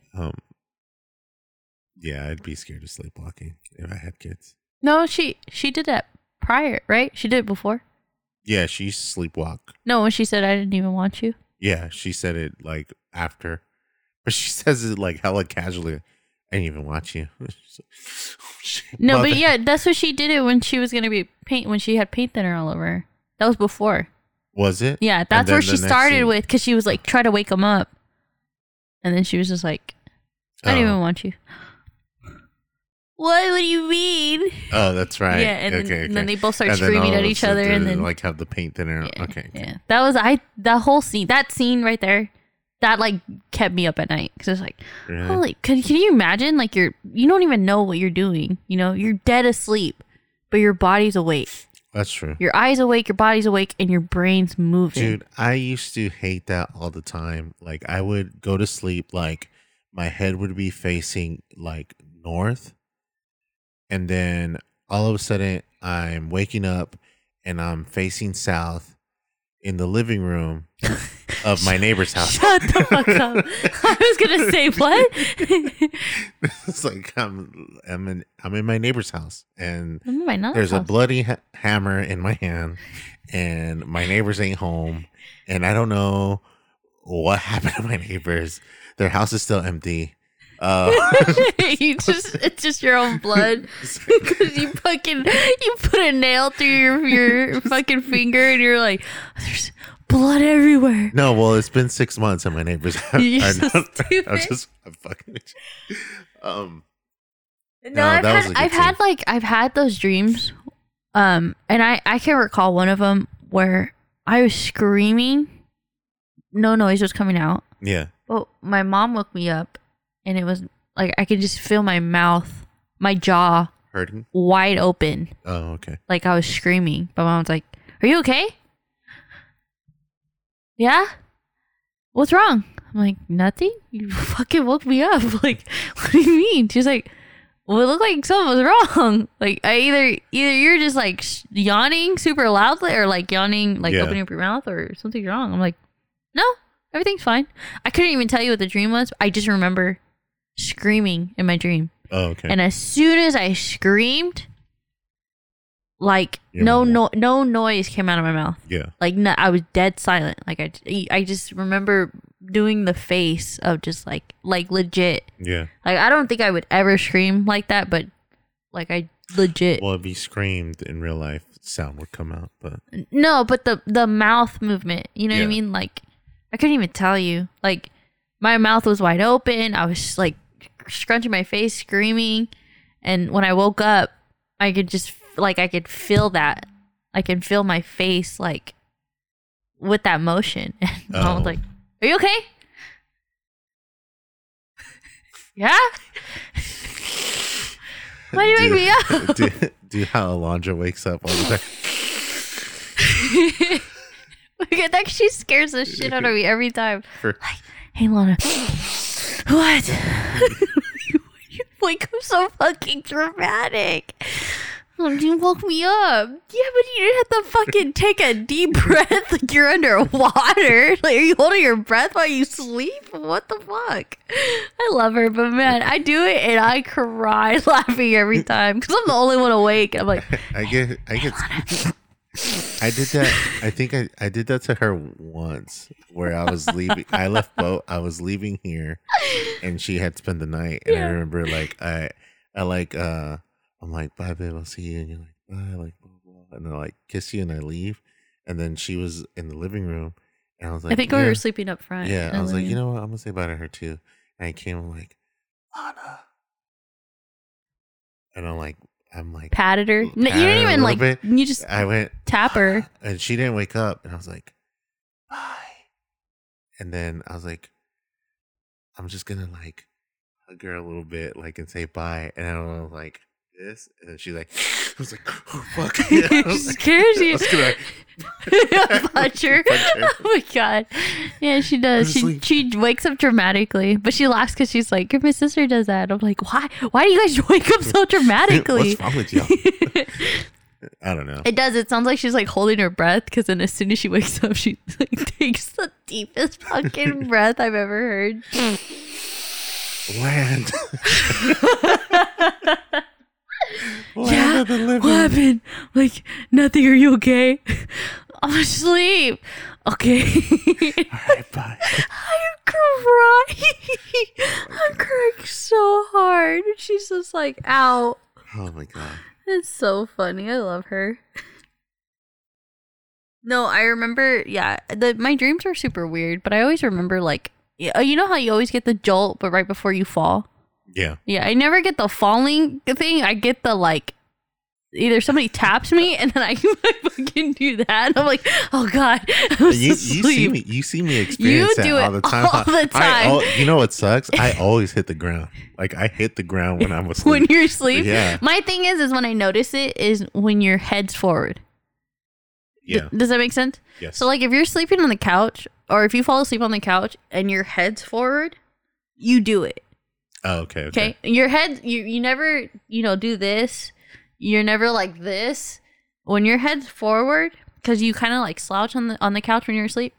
When your head's like this, you do it more than ever. Like, you do it like 6 times in a row if you have to. Because then I'm at that point, I'm telling you, just lay down. Because you sitting up, I think, is what makes you like. I think a lot of it just has to do with because you don't do it when you're laid down. No, I know. When you're flat on a bed or when you're on your bed or on my bed, you don't jolt. You only do it if you're like this. Yeah. Because I think what it is just my mind is going like, all right, you're on a ledge and you're falling now. Like, why? I guess I'm gonna hit the ground. You accept it too. Yeah. You're like. I don't feel like you wake up from those two. That's the thing. I think what it is, I one time in school I hit my face on the desk because I was sleeping like this and then like no, see, I've never done that. If I fell asleep head down on the desk. Really? Or if not, I'd be the kid in the back and sitting in the way back. And I'm like, yes, I've seen you fall asleep like that before. I have a picture of you falling trying asleep so hard to keep my eyes open, but I'm like heads tilting to the back. I do. Heads drifting left to right. I'm trying so hard to keep my head up, but I can't. I try to play it really cool now. I can't. Where I'm like I lean a certain way, and I lean a certain way. I grab like my cheek. Mm-hmm. Like this, and then I have a hand out with a pencil in my hand, so it looks like I'm writing stuff down while I'm listening. Yeah, because you're like this. Yeah, and I'm just like, whatever. No, did I tell you about Rise? No. In high school, we had to take our state test in honor of the chosen one, the Man on the Moon 3. Theme music. What up? Happy Tuesday. Welcome.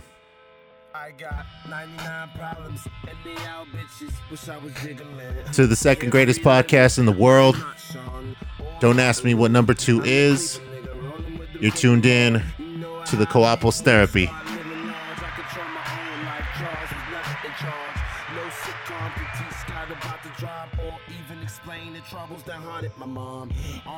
I'm player 1, Polaroid Fox here. With player 2, Damn Dummy. We are really into the podcast. Oh my god.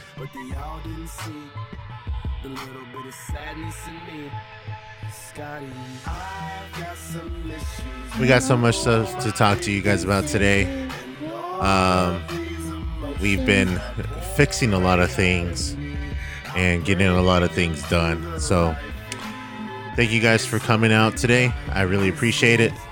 The soundtrack to my life.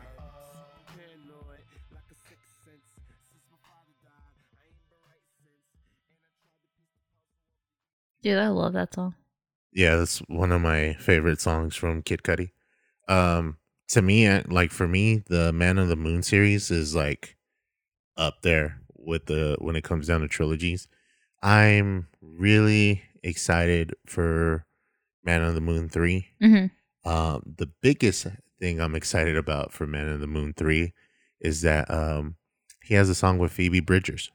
Oh, really? And I don't know if I sent it to you, but Phoebe Bridgers posted how it started and how it's going now. Mm-hmm. So Kid Cudi posted a screenshot of one of her songs on Twitter, and then she replied to it and said, "Man, when can I hum with you?" Mm-hmm. And now they have a song together. Nice. For Man on the Moon 3. Oh, that's that one. Yeah, that picture you showed me. Yeah. So congratulations, Phoebe Bridgers. Yay. You know, I don't know if she won the award, but she was nominated for a Grammy this year. Really? Also, yeah, Good for shit. one of the best women songwriters. So that's pretty cool. I mean, especially for she's been out for a while now. And I feel like a lot of songwriters are, you know, and even John, that's why I said it, even John said it, where, you know, when people are asking him, like, when was your big break, or when's your, you know, where you know you made it? And he's like, oh, I feel like I've always made it. Yeah. But where I'm at is where I'm happy. So it doesn't matter. And the song will get number 1, the song will get a Grammy, and cool, sick. Like, I'm excited. I'll be happy for it. Yeah. You know, that's my whole point of doing it. But I'm still going to be where I'm at, making music. And that's one of the things, like with Phoebe Bridgers, one of the reasons I'm a big fan of her, since we seen her live that one time in May, I thought that was really cool.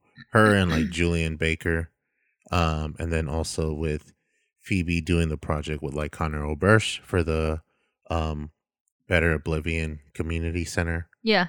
Album. I thought that was really tight too. And then she's just, I don't know, she's talented. Like how people swoon for Corpse, like I swoon for her. See, and I spoon for that John Bellion. Swoon, not spoon. I spoon. I play spoons for John Bellion. I'm ham boning. I'll ham bone for Phoebe Bridgers, man. Just hit me up whenever you want. Shut up. Ham boning. Whenever I think of ham boning, I just think of a Regular Show. He's like, when he's like, ham boning is so cool, man. He goes, ham boning can get you out of anything. And then there's like there's a part in the episode where he's like, oh, I know what will get us out of this. And he starts ham boning and he just like gets socked in the face. Wait, which one? A Regular Show. Like Rigby. Oh, that's right. Yeah, it was right. Ham boning. Yeah. He just gets punched. So stupid. But yeah, I'm really. Was it the same one from like the SpongeBob episode, the movie, SpongeBob movie? No, I don't think so. Where they're like. That is ham boning. That is right. Yeah, that that's is ham boning. Yeah. You ever seen that one? I don't think I have. The SpongeBob? I don't think I have. No. I'll see it though. Um, no, but I'm really excited for the album. Just because and big shout out to friend of the show Anthony Obama. Mm-hmm. He was the one that kind of introduced me to Kid Cudi more thoroughly. Because I remember like Day and Night was the song. That came out in like 2007. I always say 2007, but I feel like they came out in 2007. Right? No? When I went 2009? 2008. How close? Yeah, you were close. 2008? Yeah. I remember because Anthony Obama used to listen to The Pack, Little B. Yeah, that was my freshman year. He used to listen to The Pack. What year was that for you? That was my senior year.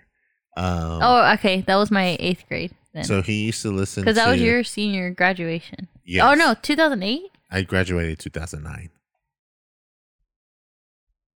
Yeah, okay, because 2009 to 2010, I was a freshman. Oh, okay. Does that make sense? Yes. Because once I got out of my freshman year, it was already 2010. Yeah, for me, when I got out of 2011. When I got out of my senior year, it was still 2009. Yeah, the reason why I know it by year is because I'm pretty much like a year behind. Yeah. Because I graduated in 2013 instead of 2012, which would be my 12th grade. You know what I mean? Yeah.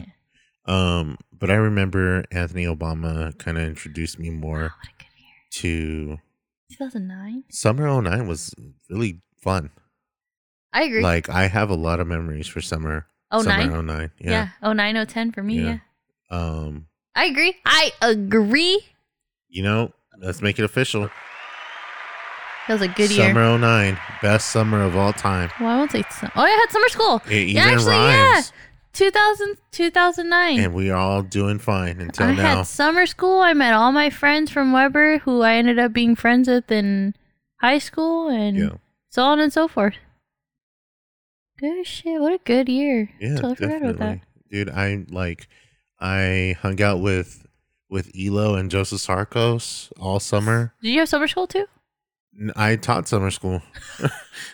You taught my summer school? I was kidding. No, I taught at Edison because I had already so you taught graduated. Robert's summer school? I think so. I taught. That makes sense. I taught someone named Edwin or Giovanni. Then there was another like Jose, and there was a few others. Oh my god, dude. Was his name Zachary? Yeah, but I remember I brought Gamal Salama, who was my mentor during the time, called me and said, "Hey, bring me a piece of cake, because I want chocolate cake." And I said, "Wait, you want chocolate cake?" And he's like, "Yeah, I want chocolate cake. Bring me chocolate cake from anywhere. I don't care where it's from. You don't even have to come to work on time. Just bring me cake and like I'll pay you back or whatever." I was like, "Don't worry about it. Don't worry about paying me back. I'll go get the cake." And I went to go to Sawayo and I bought like a piece of chocolate cake there. Yeah. Because during the time they would sell just slices of cake. And they give it to me in the pink box, right? Okay. And one of the students, I bought myself like pan dulce. I bought Salama the chocolate cake. And then I got myself, during the time I drank milk and I didn't hack my lungs because of it. So I drank milk. I had my pan dulce with my milk and I think a bolillo. And then I had his chocolate cake there. And then I got him a pan dulce also. And I happened to had catch him as we were walking in and I gave him the pan dulce, like the concha. Yeah. And then he was like, "Okay, like I'll be in there. Like you just leave the cake on the counter by my desk and then tell the students what to get started on, blah, blah, blah." Okay. So I did that. And one of the kids, his name was Zachary. And he goes, "Yo, what's that?" And I was like, "Oh, it's cake." he goes, man, why you lying? You brought us all donuts. Bless you. He's like, man, why you lying? You brought us all donuts. It's like, I didn't. Like, it's legit cake. Like, it's cake. Mm-hmm. He goes, why are you bringing cake? And I was like, oh, you guys didn't know? No, what? I was like, it's Salama's birthday. Oh God. And he goes, oh, it's Salama's birthday? And then because Salama wasn't in yet, because I was setting everybody up. Yeah. And he goes, I was like, yeah, it's his birthday today. Like, so I brought him the cake because I wanted to surprise him. Like, so I put it behind these binders so you can't see it from where he's going to be sitting at. I go, but, I think it was like, we got there like at 8 a.m. It's like, but once it hits like 9 o'clock, like, I want you guys like to get it. Cause they were, Zachary was sitting on one side of the room. Edwin was sitting up opposite. And then the kid named Jose was sitting opposite of me. And we were like on each wall.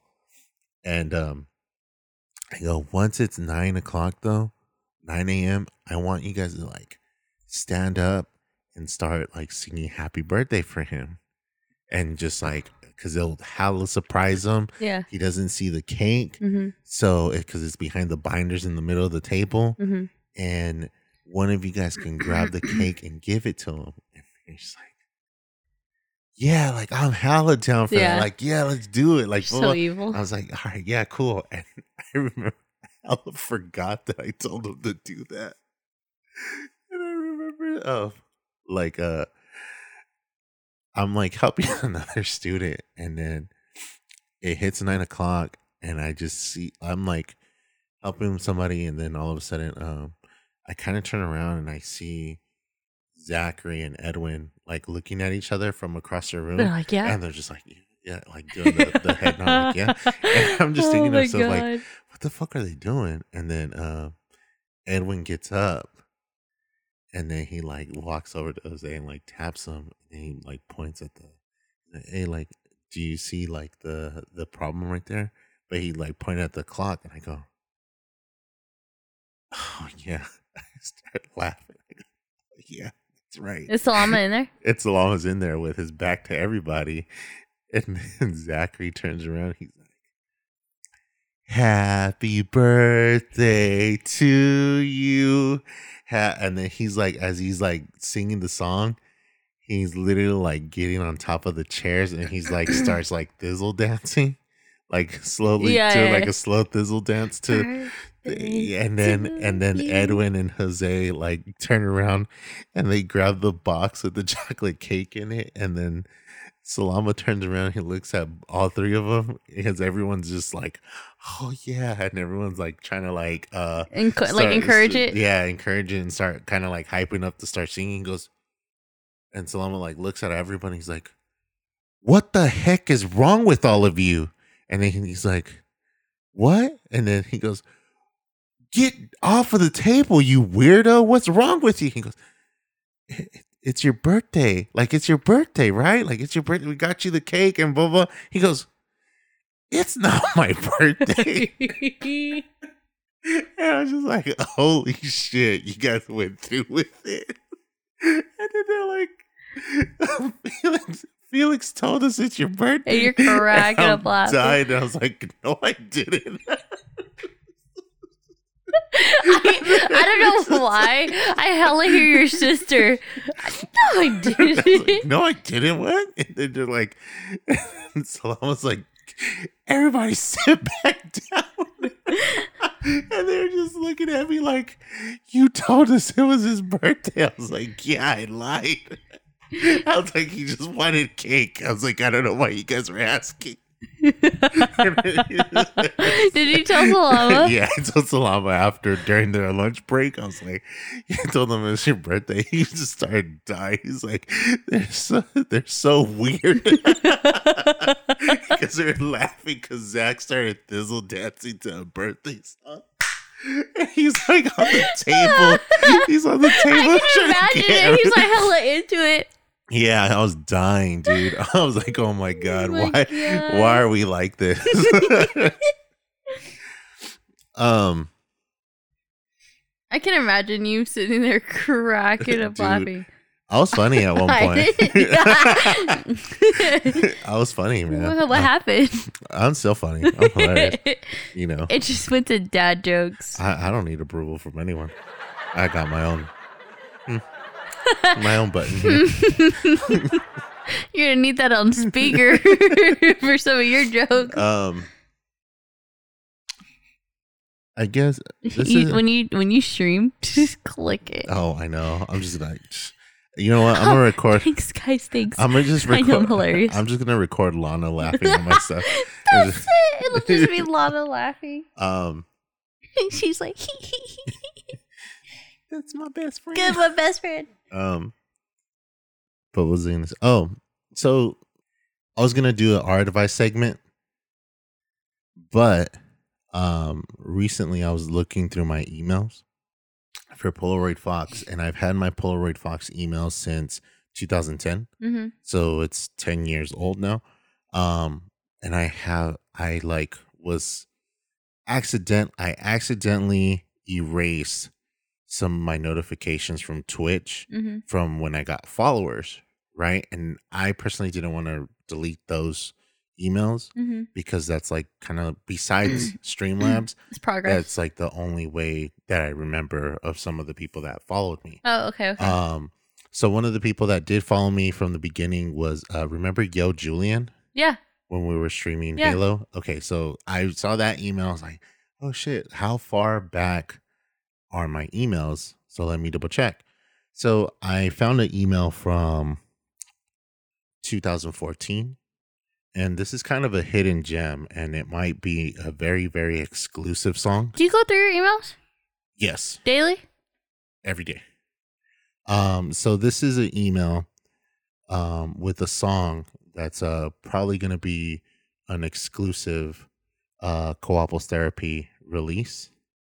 So I wish I had like gunshots and stuff, but I don't. But this is a song that I was actually going to be working on with Spitz One, who is now Coco Bebop. Back in 2014, it was from a beat by, what's his name? Flying Lotus. During the time. Do you have the beat? No. I don't have the beat on me, but I have something a little bit more special. Go for it. So, this is. Am I in it? Huh? Am I in it? No, you're not. 2014? 2014. I wasn't even around. So this is a song me and Coco Bebop were working on, and Coco sent me his verse back in 2014, and this song is called Between Friends, and this is Coco Bebop. Hopefully this plays.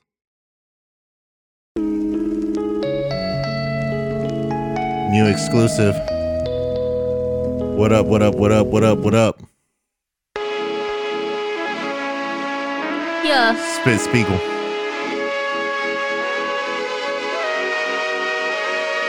Since now I know I gotta choose a side, I'm kinda being me, low-key, cause under a leader I don't feel free. And if you think that I'm wrong, I don't care because you ain't them. And to anybody like me, go ahead and hate them. If living life is being happy, what about the afterlife? Maybe it's the opposite, or maybe we just live it twice. Maybe we just want a picture perfection, no win election. Every lifeless paradise and we don't need elections. Checking unbiased opinion, angel or minion, doesn't matter, pros and cons outweigh a decision. In the end, all that matters is who you truly are. And maybe a little bizarre, spray painted a cop car, Dookie swag. He wanna make a track, but nigga, do we lag? I ain't got time for that. He missed his chance, what a stupid fag. He don't want it, his style wasn't wanted, and he only got it cause the industry ponded. Coco.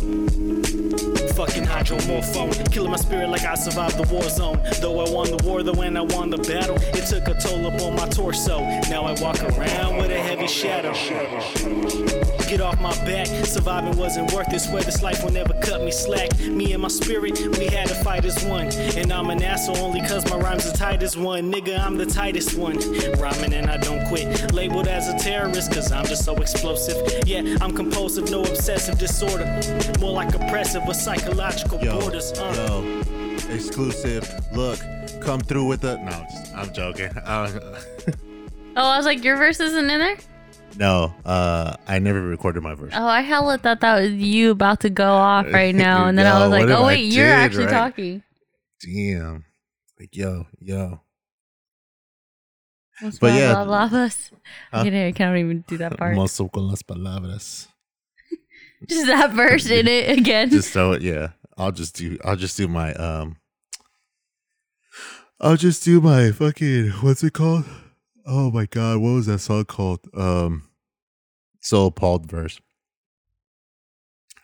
That was Spitz Spiegel, or our good friend of the show, Coco Bebop, with his verse for a song that never released called Between Friends, which was me and him kind of doing a verse. And then I think we were planning to do like a back and forth thing. I don't know. Anyways, for our advice segment, I did have a question for you, Dom. It's not like the normal our advice that we do, but it is a topic of conversation that I wanted to hear from you and get your opinion on, because both you and I are technically content creators, and I follow someone on Twitter who recently got into a relationship and made it abundantly public that he got into a relationship, and is now unfollowing every follower from the opposite sex, just to kind of please his girl. So my question for you is, what is the social media etiquette when you have a new boyfriend or girlfriend? Do you unfollow everyone from the opposite sex? And how does this affect you if you're a content creator? No. Okay, so there's a family your sister watches. And it's the Ace family. Yes. And I agree to this extent, but there's always secrets. So who knows? From my understanding, the Ace family, their Instagram, their Twitter, maybe Facebook, I don't know. Yeah. But their social medias, they only follow themselves. Okay. So husband and wife and the daughters that they made the account for, or one of the daughters that they made the account for. Or I think there's two now. There's two accounts. Yeah. For both daughters. Both parents follow each other, including the kids. That's who they follow. Oh, really? They don't follow anybody else. They don't even follow promotion, whoever they promote with. Wow. They only follow themselves and then their own page. Yeah. So each one has their own account, and then they have their home main page. Yeah. And that's all they follow. And each one of those pages, they only have the let's say 6. That's all they follow. Kind of like the KFC Twitter. What do you mean? KFC follows 6 guys named Herb and all of the Spice Girls. Really? Yeah. Yeah. Then yeah. Because 11 herbs and spices. Oh my god. No, for 7-Eleven. It's just somebody named 11. No, it's because it's KFC. Do they really follow the Spice Girls? Yes, they follow all 5 Spice Girls, and they follow 11 guys named Herb. Like I know for them it's part of the joke. Oh my god! But it's like Wendy's. Yeah. Wendy's, follow us, please. Wendy's Twitter blew up and made everybody get into the social media. Yeah. That's point blank period. That's what happened. Yeah. Without Wendy's, none of these, like McDonald's and all of that, would have social medias. That's true. Anyways, yes, I see the benefits of it, and the reason of doing this is because of the bad publicity, the negative. Yeah. The negative about them, the rumors about them. They don't see it. They don't want to see it.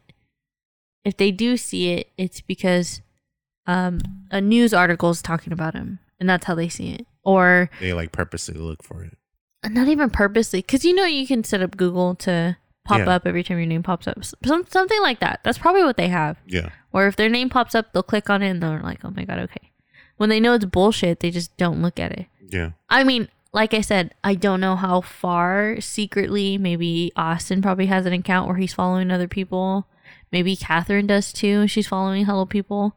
Because from my understanding, she likes James Charles. They all like James Charles. Yeah. But they don't follow him on social media. Okay. So do they follow him on YouTube? Do they see all their news things on YouTube? Do they see their news things through Google? Whatever the reason is. But the reason why they don't follow anybody on Instagram or on Twitter is because they don't want to see drama. And sometimes it's fake drama. Sometimes it's people like trying to start up something because they want to see the world burn or whatever. Because Toast even said it too. Toast, I guess, snapped at his because of Ray chat. Yeah, because they're like, "Oh, where's Ray? Toxic woman Ray?" Yeah, and he's like, "Look, I invited her to my channel. I invited her into my group. I like playing with Ray, and she's a fun girl to play with. I like playing with her." All of this drama, like people in this world, there's always that 1% that likes to ruin it and want to see the world like always have fake drama or like bring up like a problem that's not even there. Yeah. Yeah, I seen that. I thought that's true. Like people are just enjoying the content. People are just enjoying their video or enjoying watching them. And all of a sudden there's that one, like, did you hear? Like, no offense, but like the whole Pokey thing, like Pokimane and what the hell's his name? I don't know. That's how like unimportant it really is. Yeah, no, honestly. But for somebody to come out and actually like, here's my receipts, and then Pokimane do her live video and explain her situation, like, don't feed the fire. You know what I mean? So when you talk about like boyfriends going, "Oh, I deleted all the girls off of my account because my girl doesn't like it," that's kind of not okay. That's like controlling. Not low key, high key. That's high key controlling. Yeah, but I can understand if the man, the gentleman in question, takes the initiative to unfollow women because either he's had history with them, or maybe he's flirted with them. You know what I mean? Like if he decides to follow that route because he just like, you know what? How about I take these, you know, in his defense, if like he takes it out because he's like, yeah, I'm never going to talk to them again because I'm, you know, I like this girl. I like the girl I'm with. But sometimes there's all those guys that keep their options open still. Yeah. You know, and that's how that's how these females know, like, oh yeah, this guy's the one. This guy, legit. This guy seriously, like, literally unfollowed everybody. And then I don't condone, or I don't praise the videos that I see on TikTok too that are like, babe, I don't like this girl you're following. I'm going to unfollow her. And then the boyfriend's like, babe, I don't care who the fuck you unfollow. I don't care if you take my whole list of my friends and unfollow everybody and it's just you unfollowing because that's all I care. Like, I get that's like a positive attitude about it, but that's still not okay. Have you seen those? No, because I don't get on. Yeah. As much as I need to be on social media, I'm not really on social media like that. Mm-hmm. Like I lurk a lot. Same. So I'm more active now on Twitter after maybe like a 2-year hiatus from Twitter. Mm-hmm. On Instagram, I repost shit and I share stuff to my story. But other than that, I don't really post anything besides like the podcast episodes, coupletherapy.com. I don't think it's a good idea, but I also don't think it's a bad idea. I would say, would you take it as a red flag though? Like if your significant other, like you just started dating the person and all of a sudden, well, yeah, red flag for sure. They make it. I get that you have trust issues. Yeah, but I'm not that person. I would take it as a big red flag. Now, like, because if let's say, for example, you come to me and you tell me, I don't like this person you're following. Yeah. Now, I'm not going to say who the person in question is, like, because it doesn't really matter. Yeah. Why? And if you have your reasons of why, okay, cool. But if your reason is because, I feel uncomfortable, then you continue to feel uncomfortable. I guess, because if you know me, I'm not texting them. Yeah. Just because they're following me, okay? If they send me messages, I mean, I show you. I'm like, look who they fucking like the I'm not even following the person, but someone messaged me and was just like, "Yo, hit me up." What did I tell you? Hit me up. Like, I forgot what it was, but I remember that.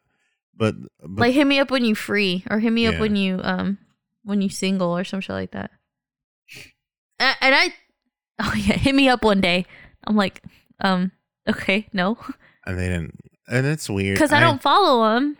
They send me the message, and I don't get the message directly unless I click on it. But I was like, no, I'm not gonna. Yeah. I'm not gonna follow, or I'm not gonna answer that. Like, unless I'm gonna hit you up for a collab, or you're actually one of my friends, then cool. But if I don't know who you are, I'm not gonna answer you. And that's one of those things too, because like I said, I would take it as a big red flag. Like if you or my significant other would just be like, no, say me. Yeah, if you were to make it public, the fact that it's made public is what the big red flag for me is. Oh, like that's why it's kind of like, what kind of social media etiquette like do you believe in? No, because is that technically social? I would see social media etiquette for a relationship. Yeah. So like posting every holiday, posting once a week, is that social media etiquette? Because I don't care. No, what I'm saying in the sense of being in a relationship, what's the etiquette social media wise? No, I'm asking you, posting about what we do, or posting every holiday picture we need to take, every Christmas, Thanksgiving. Well, I'm more saying in the sense of like, that's etiquette. I mean, that is kind of etiquette, but I'm saying in the sense of like making it public and just being like, all right, ladies, I'm with Dom now, so every girl that I follow, I'm gonna unfollow you. No, and I don't think that's cool. I think that's like a huge red flag. Because if you really want to just unfollow all the girls, you just do it. Yeah. You don't have to make it publicly known. No, and I honestly, like, okay, to those who've done that, cheers to you. That's your own life. You want to live like that. You want to live in the limelight. You go right ahead. Yeah. But I just feel like you really don't need to put your business out there or need to tell people what the fuck you're doing. Your moves. You don't have to tell people your moves. You just move. Yeah. Point blank. Period. If you want to announce it after, cool. But there'd be no reason to, because you already unfollowed them all. Yeah. And that's what I'm saying. Like, especially if I'm with somebody for, let's say, 5 years. Oh. No. I'm just somebody else. Let's just say. Oh, who is it? You. I'm fucking with you. Come on. No, let's say I'm with somebody for 5 years, right? And within those 5 years, we're vibing, we're having a good time, and all of a sudden he turns to me and he tells me, "Hey, I unfollowed all the females on my social media. On my social media." Okay, why? And two ways it's gonna take this. One, he's gonna say, "Oh, because you're the only girl for me. You're the only girl I want to see." Two, I don't want to make you feel uncomfortable. I'm gonna take those both the same way. Okay. Why? Is there something I shouldn't know? Is there somebody in that mix that I don't need to know? If it's not a big deal, just, okay, follow somebody. Yeah. Explain who it is. But if it's really that trusty, like if you're having that much of a trust issue between the two, why are you even with them? Like, why are you even bothered by it? Why are you bothered by it, first of all? Yeah. Secondly, why is she bothered over it? What do you do that made her like not trust you like that? Yeah. So, you know what I mean? Like, at that point you're just like, okay. And I'm gonna give him the benefit of the doubt. I appreciate that. But you didn't have to do that. But if you throw some shit at me like, now you gotta do it, bitch, you must be tripping. And that's what I mean. Like, especially that's red flag to me. Like, if he throws the like, oh, I did it, so now you gotta do it. Now you gotta do it. Okay, I didn't tell you to go and follow every female. Yeah. That's your life. You want to unfollow the females? By all means. Don't have your sister call me up and ask me why my brother unfollowed me. Fuck, I don't know. He's tripping. And that's where I see it also, and especially like Now, this is from a relationship, I guess, boyfriend, girlfriend, or perspective. Now, as a content creator, like, what I would say, like, what benefit would it do to me losing half of my audience? Why? Oh, like, because you're doing that? Yeah. Mm-hmm. Like, what benefit? Like, actually, you gain up as toxic as the internet is. They love it. Yeah, that's true. But at the same time, it becomes more. Me and you just literally watched the video before the podcast started, where he had 2 drinks in front of him. Oh yeah, that's right. One was his ex-girlfriend, and one was his girlfriend. His girlfriend was asking him questions. Current girlfriend asking him questions about who he would rather, or who's better, or who's this, who's that, and he kept going for the ex-girlfriend. She's getting pissed. But he kept putting the front. Oh, I'm serious. No, I'm serious. Yeah. I'm answering honestly. And in those comments are like, oh my God, he got her. Wow, that's hella funny. Blah, blah, blah. Like, no, that's not cool. Like, you literally just pissed her off because you made her feel bad. You made her feel like shit. And he told her, like, why are you feeling like shit for? Well, because I feel like shit too if you over here telling me like, oh, my ex-girlfriend cooks better. My ex-girlfriend looks better than you. So now my question is, if she knew like what, because what kind of content he makes, what kind of content she should have known, like aim for, like, because and at the same time, like, why would you put your significant other through a questionnaire like that? Well, not even the questionnaire, but it's like, if you already see her getting upset, why antagonize it? Oh no, I'm talking about the other way around. What do you mean? Like, why is she trying to make like a survey? Why is she trying to survey him like that in the first place? Survey him? Yeah. Whereas, you have to compare me to your ex-girlfriend. No, she didn't do it. He's the one that set it up. No, I thought she set it up. No, he set it up. From my understanding, from how it looked, it looks like she set it up for him. He set it up to be honest to his viewers or to his audience or to his fans. Yeah. But the prank or whatever you want to call it, to see her get wild up was his idea. His idea to set it up, have her ask the questions. That's why she's like, what the fuck are you doing? Keep reading the questions. See, I thought it was her doing the survey for him. Mm-hmm. That's why I was like, what the fuck does she expect though? No. Because the way I seen it, I thought it was her going, hey babe, like, I have a game that we can play where, like, they probably talked about it. No, they more than likely did, but I thought it was her idea. That's why I was like, why are you getting upset? You're the one that fucking wanted to play this stupid game. He did it on purpose, where he was like, hey babe, we should play this game. Like kind of like that. Like, hey, we should play this game. What's the game? Oh, I drink and I tell the audience, like, who's better or who do I prefer more? And that's why she got all upset, because she was like, I don't want to fucking play this game. Well, I don't think I seen so stupid. I don't think I seen the beginning of the video then. Well, even towards the end, where she was getting huffy and puffy and mad, that all told you right there, like, it was his idea. He was the one planning it. Because if she knew about it, I mean, she'd throw a bigger fit, but it'd be a little bit more, like, dramatized, you know? Yeah. But she was legit getting, like, aggravated. That's what I'm saying. I thought it was her telling him, hey, like, I have this idea that we do this. And then he was, you know what? I'm just going to flip it on her and make her, like, either way, they both agreed. Dumb. They both agreed on doing it. He just decided to flip it. Yeah.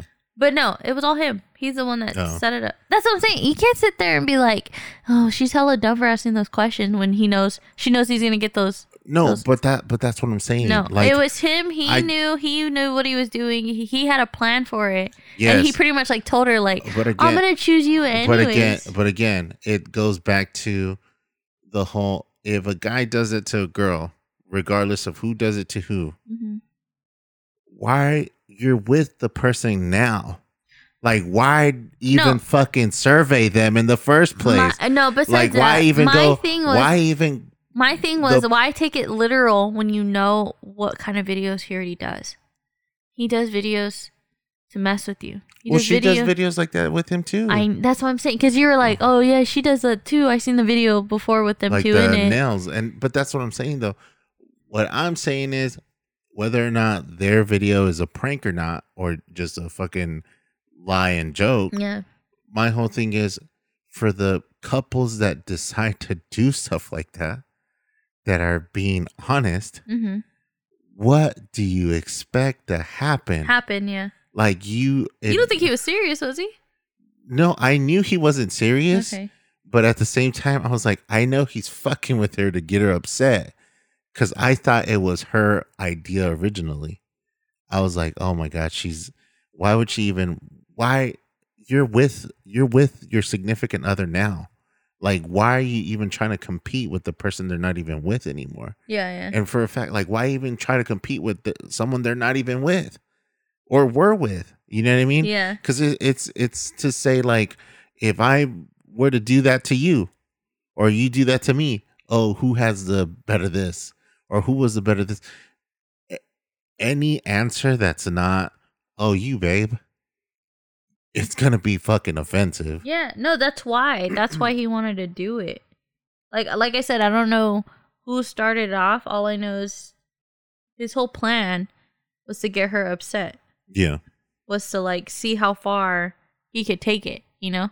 To get her upset. Mm. So when she was, I'm like, what do you expect? The videos you guys freaking do are literally that. Yeah. Of you guys either getting mad at each other, scared of each other, scared of something going on, but it's just a prank. Yeah. You can't expect anything new. Prank or not, it's stupid that you put yourself in that situation. I don't know if you've seen, I don't know if I showed you. I probably showed you. It's an Asian girl and a black guy. Is it the Ling Ling girl? Yeah, I guess you call her that. Because she... It's, they're called Slice and Rice. Oh, really? Oh. They're the cutest, like when I first seen them, cutest couple because they're super genuine. Like she laughs. She's got an adorable laugh, super loud, super obnoxious, but he's super like, yo, chill. Like you can tell he's hella like, I don't know, I can't even explain it. Like two different cultures for sure. Yeah. And like them getting together though, but their videos are so genuine where they do challenges, they do like interactions and stuff, but it's just them, like them just laughing with each other, joking with each other. Yeah. They ended up having a kid together. And when they had a kid together, they were super excited. And I don't know if they're married, but I know like their family loves each other. And then they grew hella big. But those are one of those videos where you're like, okay, this is genuine. This is like legit. They're just funny people. Yeah. Funny people together. They're funny people in general. And they make good videos. And there's no like, we have to make content videos. It's just like him reacting to, I think she's Korean. Honestly, I don't know. It's not the Ling Ling girl though, huh? This one? She fire. It's Target, yeah. Create a baby registry and get a year of exclusive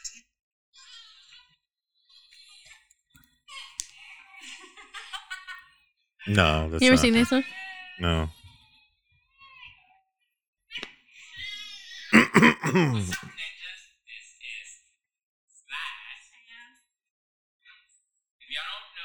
Yeah, they're super adorable. Like this one, she's like super cheapy. So in this video, he buys her expensive designer. He buys her like designer jeans, designer shirts, designer purse, designer jacket. Yeah. And she's like, oh, this is nice. I'd buy this at Ross for like, and he's like, Ross! He's like, no. Guess how much it is?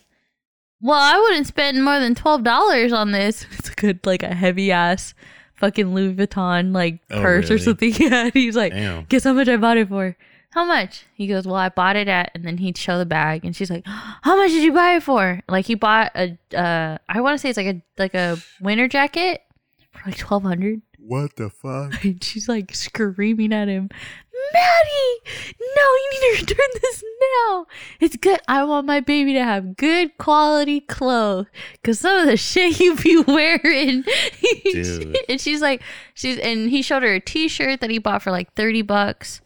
And she's like, okay, I can see it, but I will never, you will never find me spending $30 on a t-shirt. Yeah. Or he bought pants for her I think the pants were like $60-$70, and they're like good. You could tell they're good designer fitted jeans for her. But he was like, "Oh, these were perfect. I feel like my baby would rock these." She's like, "Oh, these are kind of cute." Like, okay, how much were these? He's like, "I'll show you." So he shows her the receipt. Maddie, what the fuck's like $600 receipt with the jeans and a t-shirt? Damn, that's crazy. She's like, "No, you need to return this." He's like, no, these are good quality clothes. This clothes can last you a lifetime. She's like, all these clothes can last me like a week, and then we're sending it back to the store. Like, there's no fucking way. Yeah. I was like, kind of feel around that though. Like, I mean, I think a lot of us do, where it's just like, there's no way you're gonna spend more than $20 on a t-shirt. Like, even $20 on a t-shirt is kind of like pushing it. No, but it's like, you're talking about like just like plaited, like, you know what I mean? Like, these are $20, but it has herbs, and it has the herb logo and spices. Herbs and spices. But you're talking about like your PlayStation shirt at GameStop. Yeah. You spent $20 on that? No. You spent maybe like 12, maybe 15 on it. I spent $3 on this shirt. Oh, because it was on clearance. It was on and clearance. I got an employee discount during. But original price for t-shirts at GameStop? I think like 15. Yeah, that's what I'm saying. Yeah, that's a pretty okay price. If you're buying not name brand, if you're buying like business clothing, or for example, your friend who does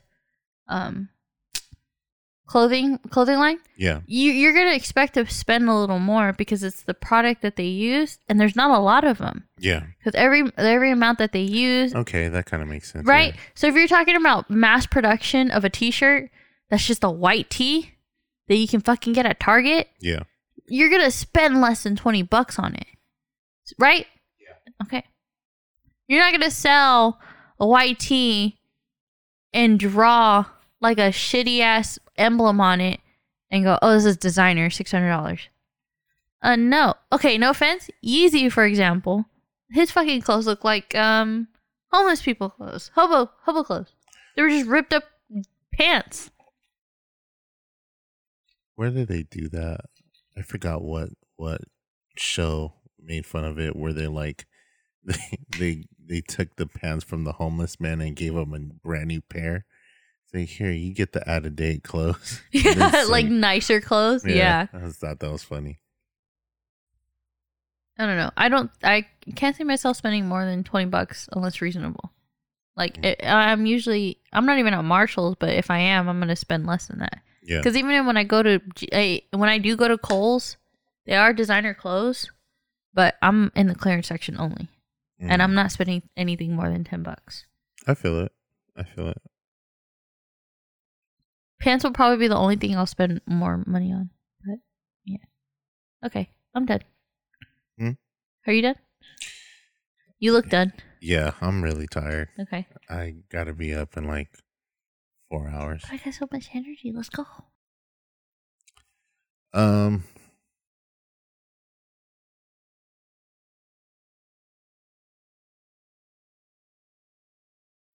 right.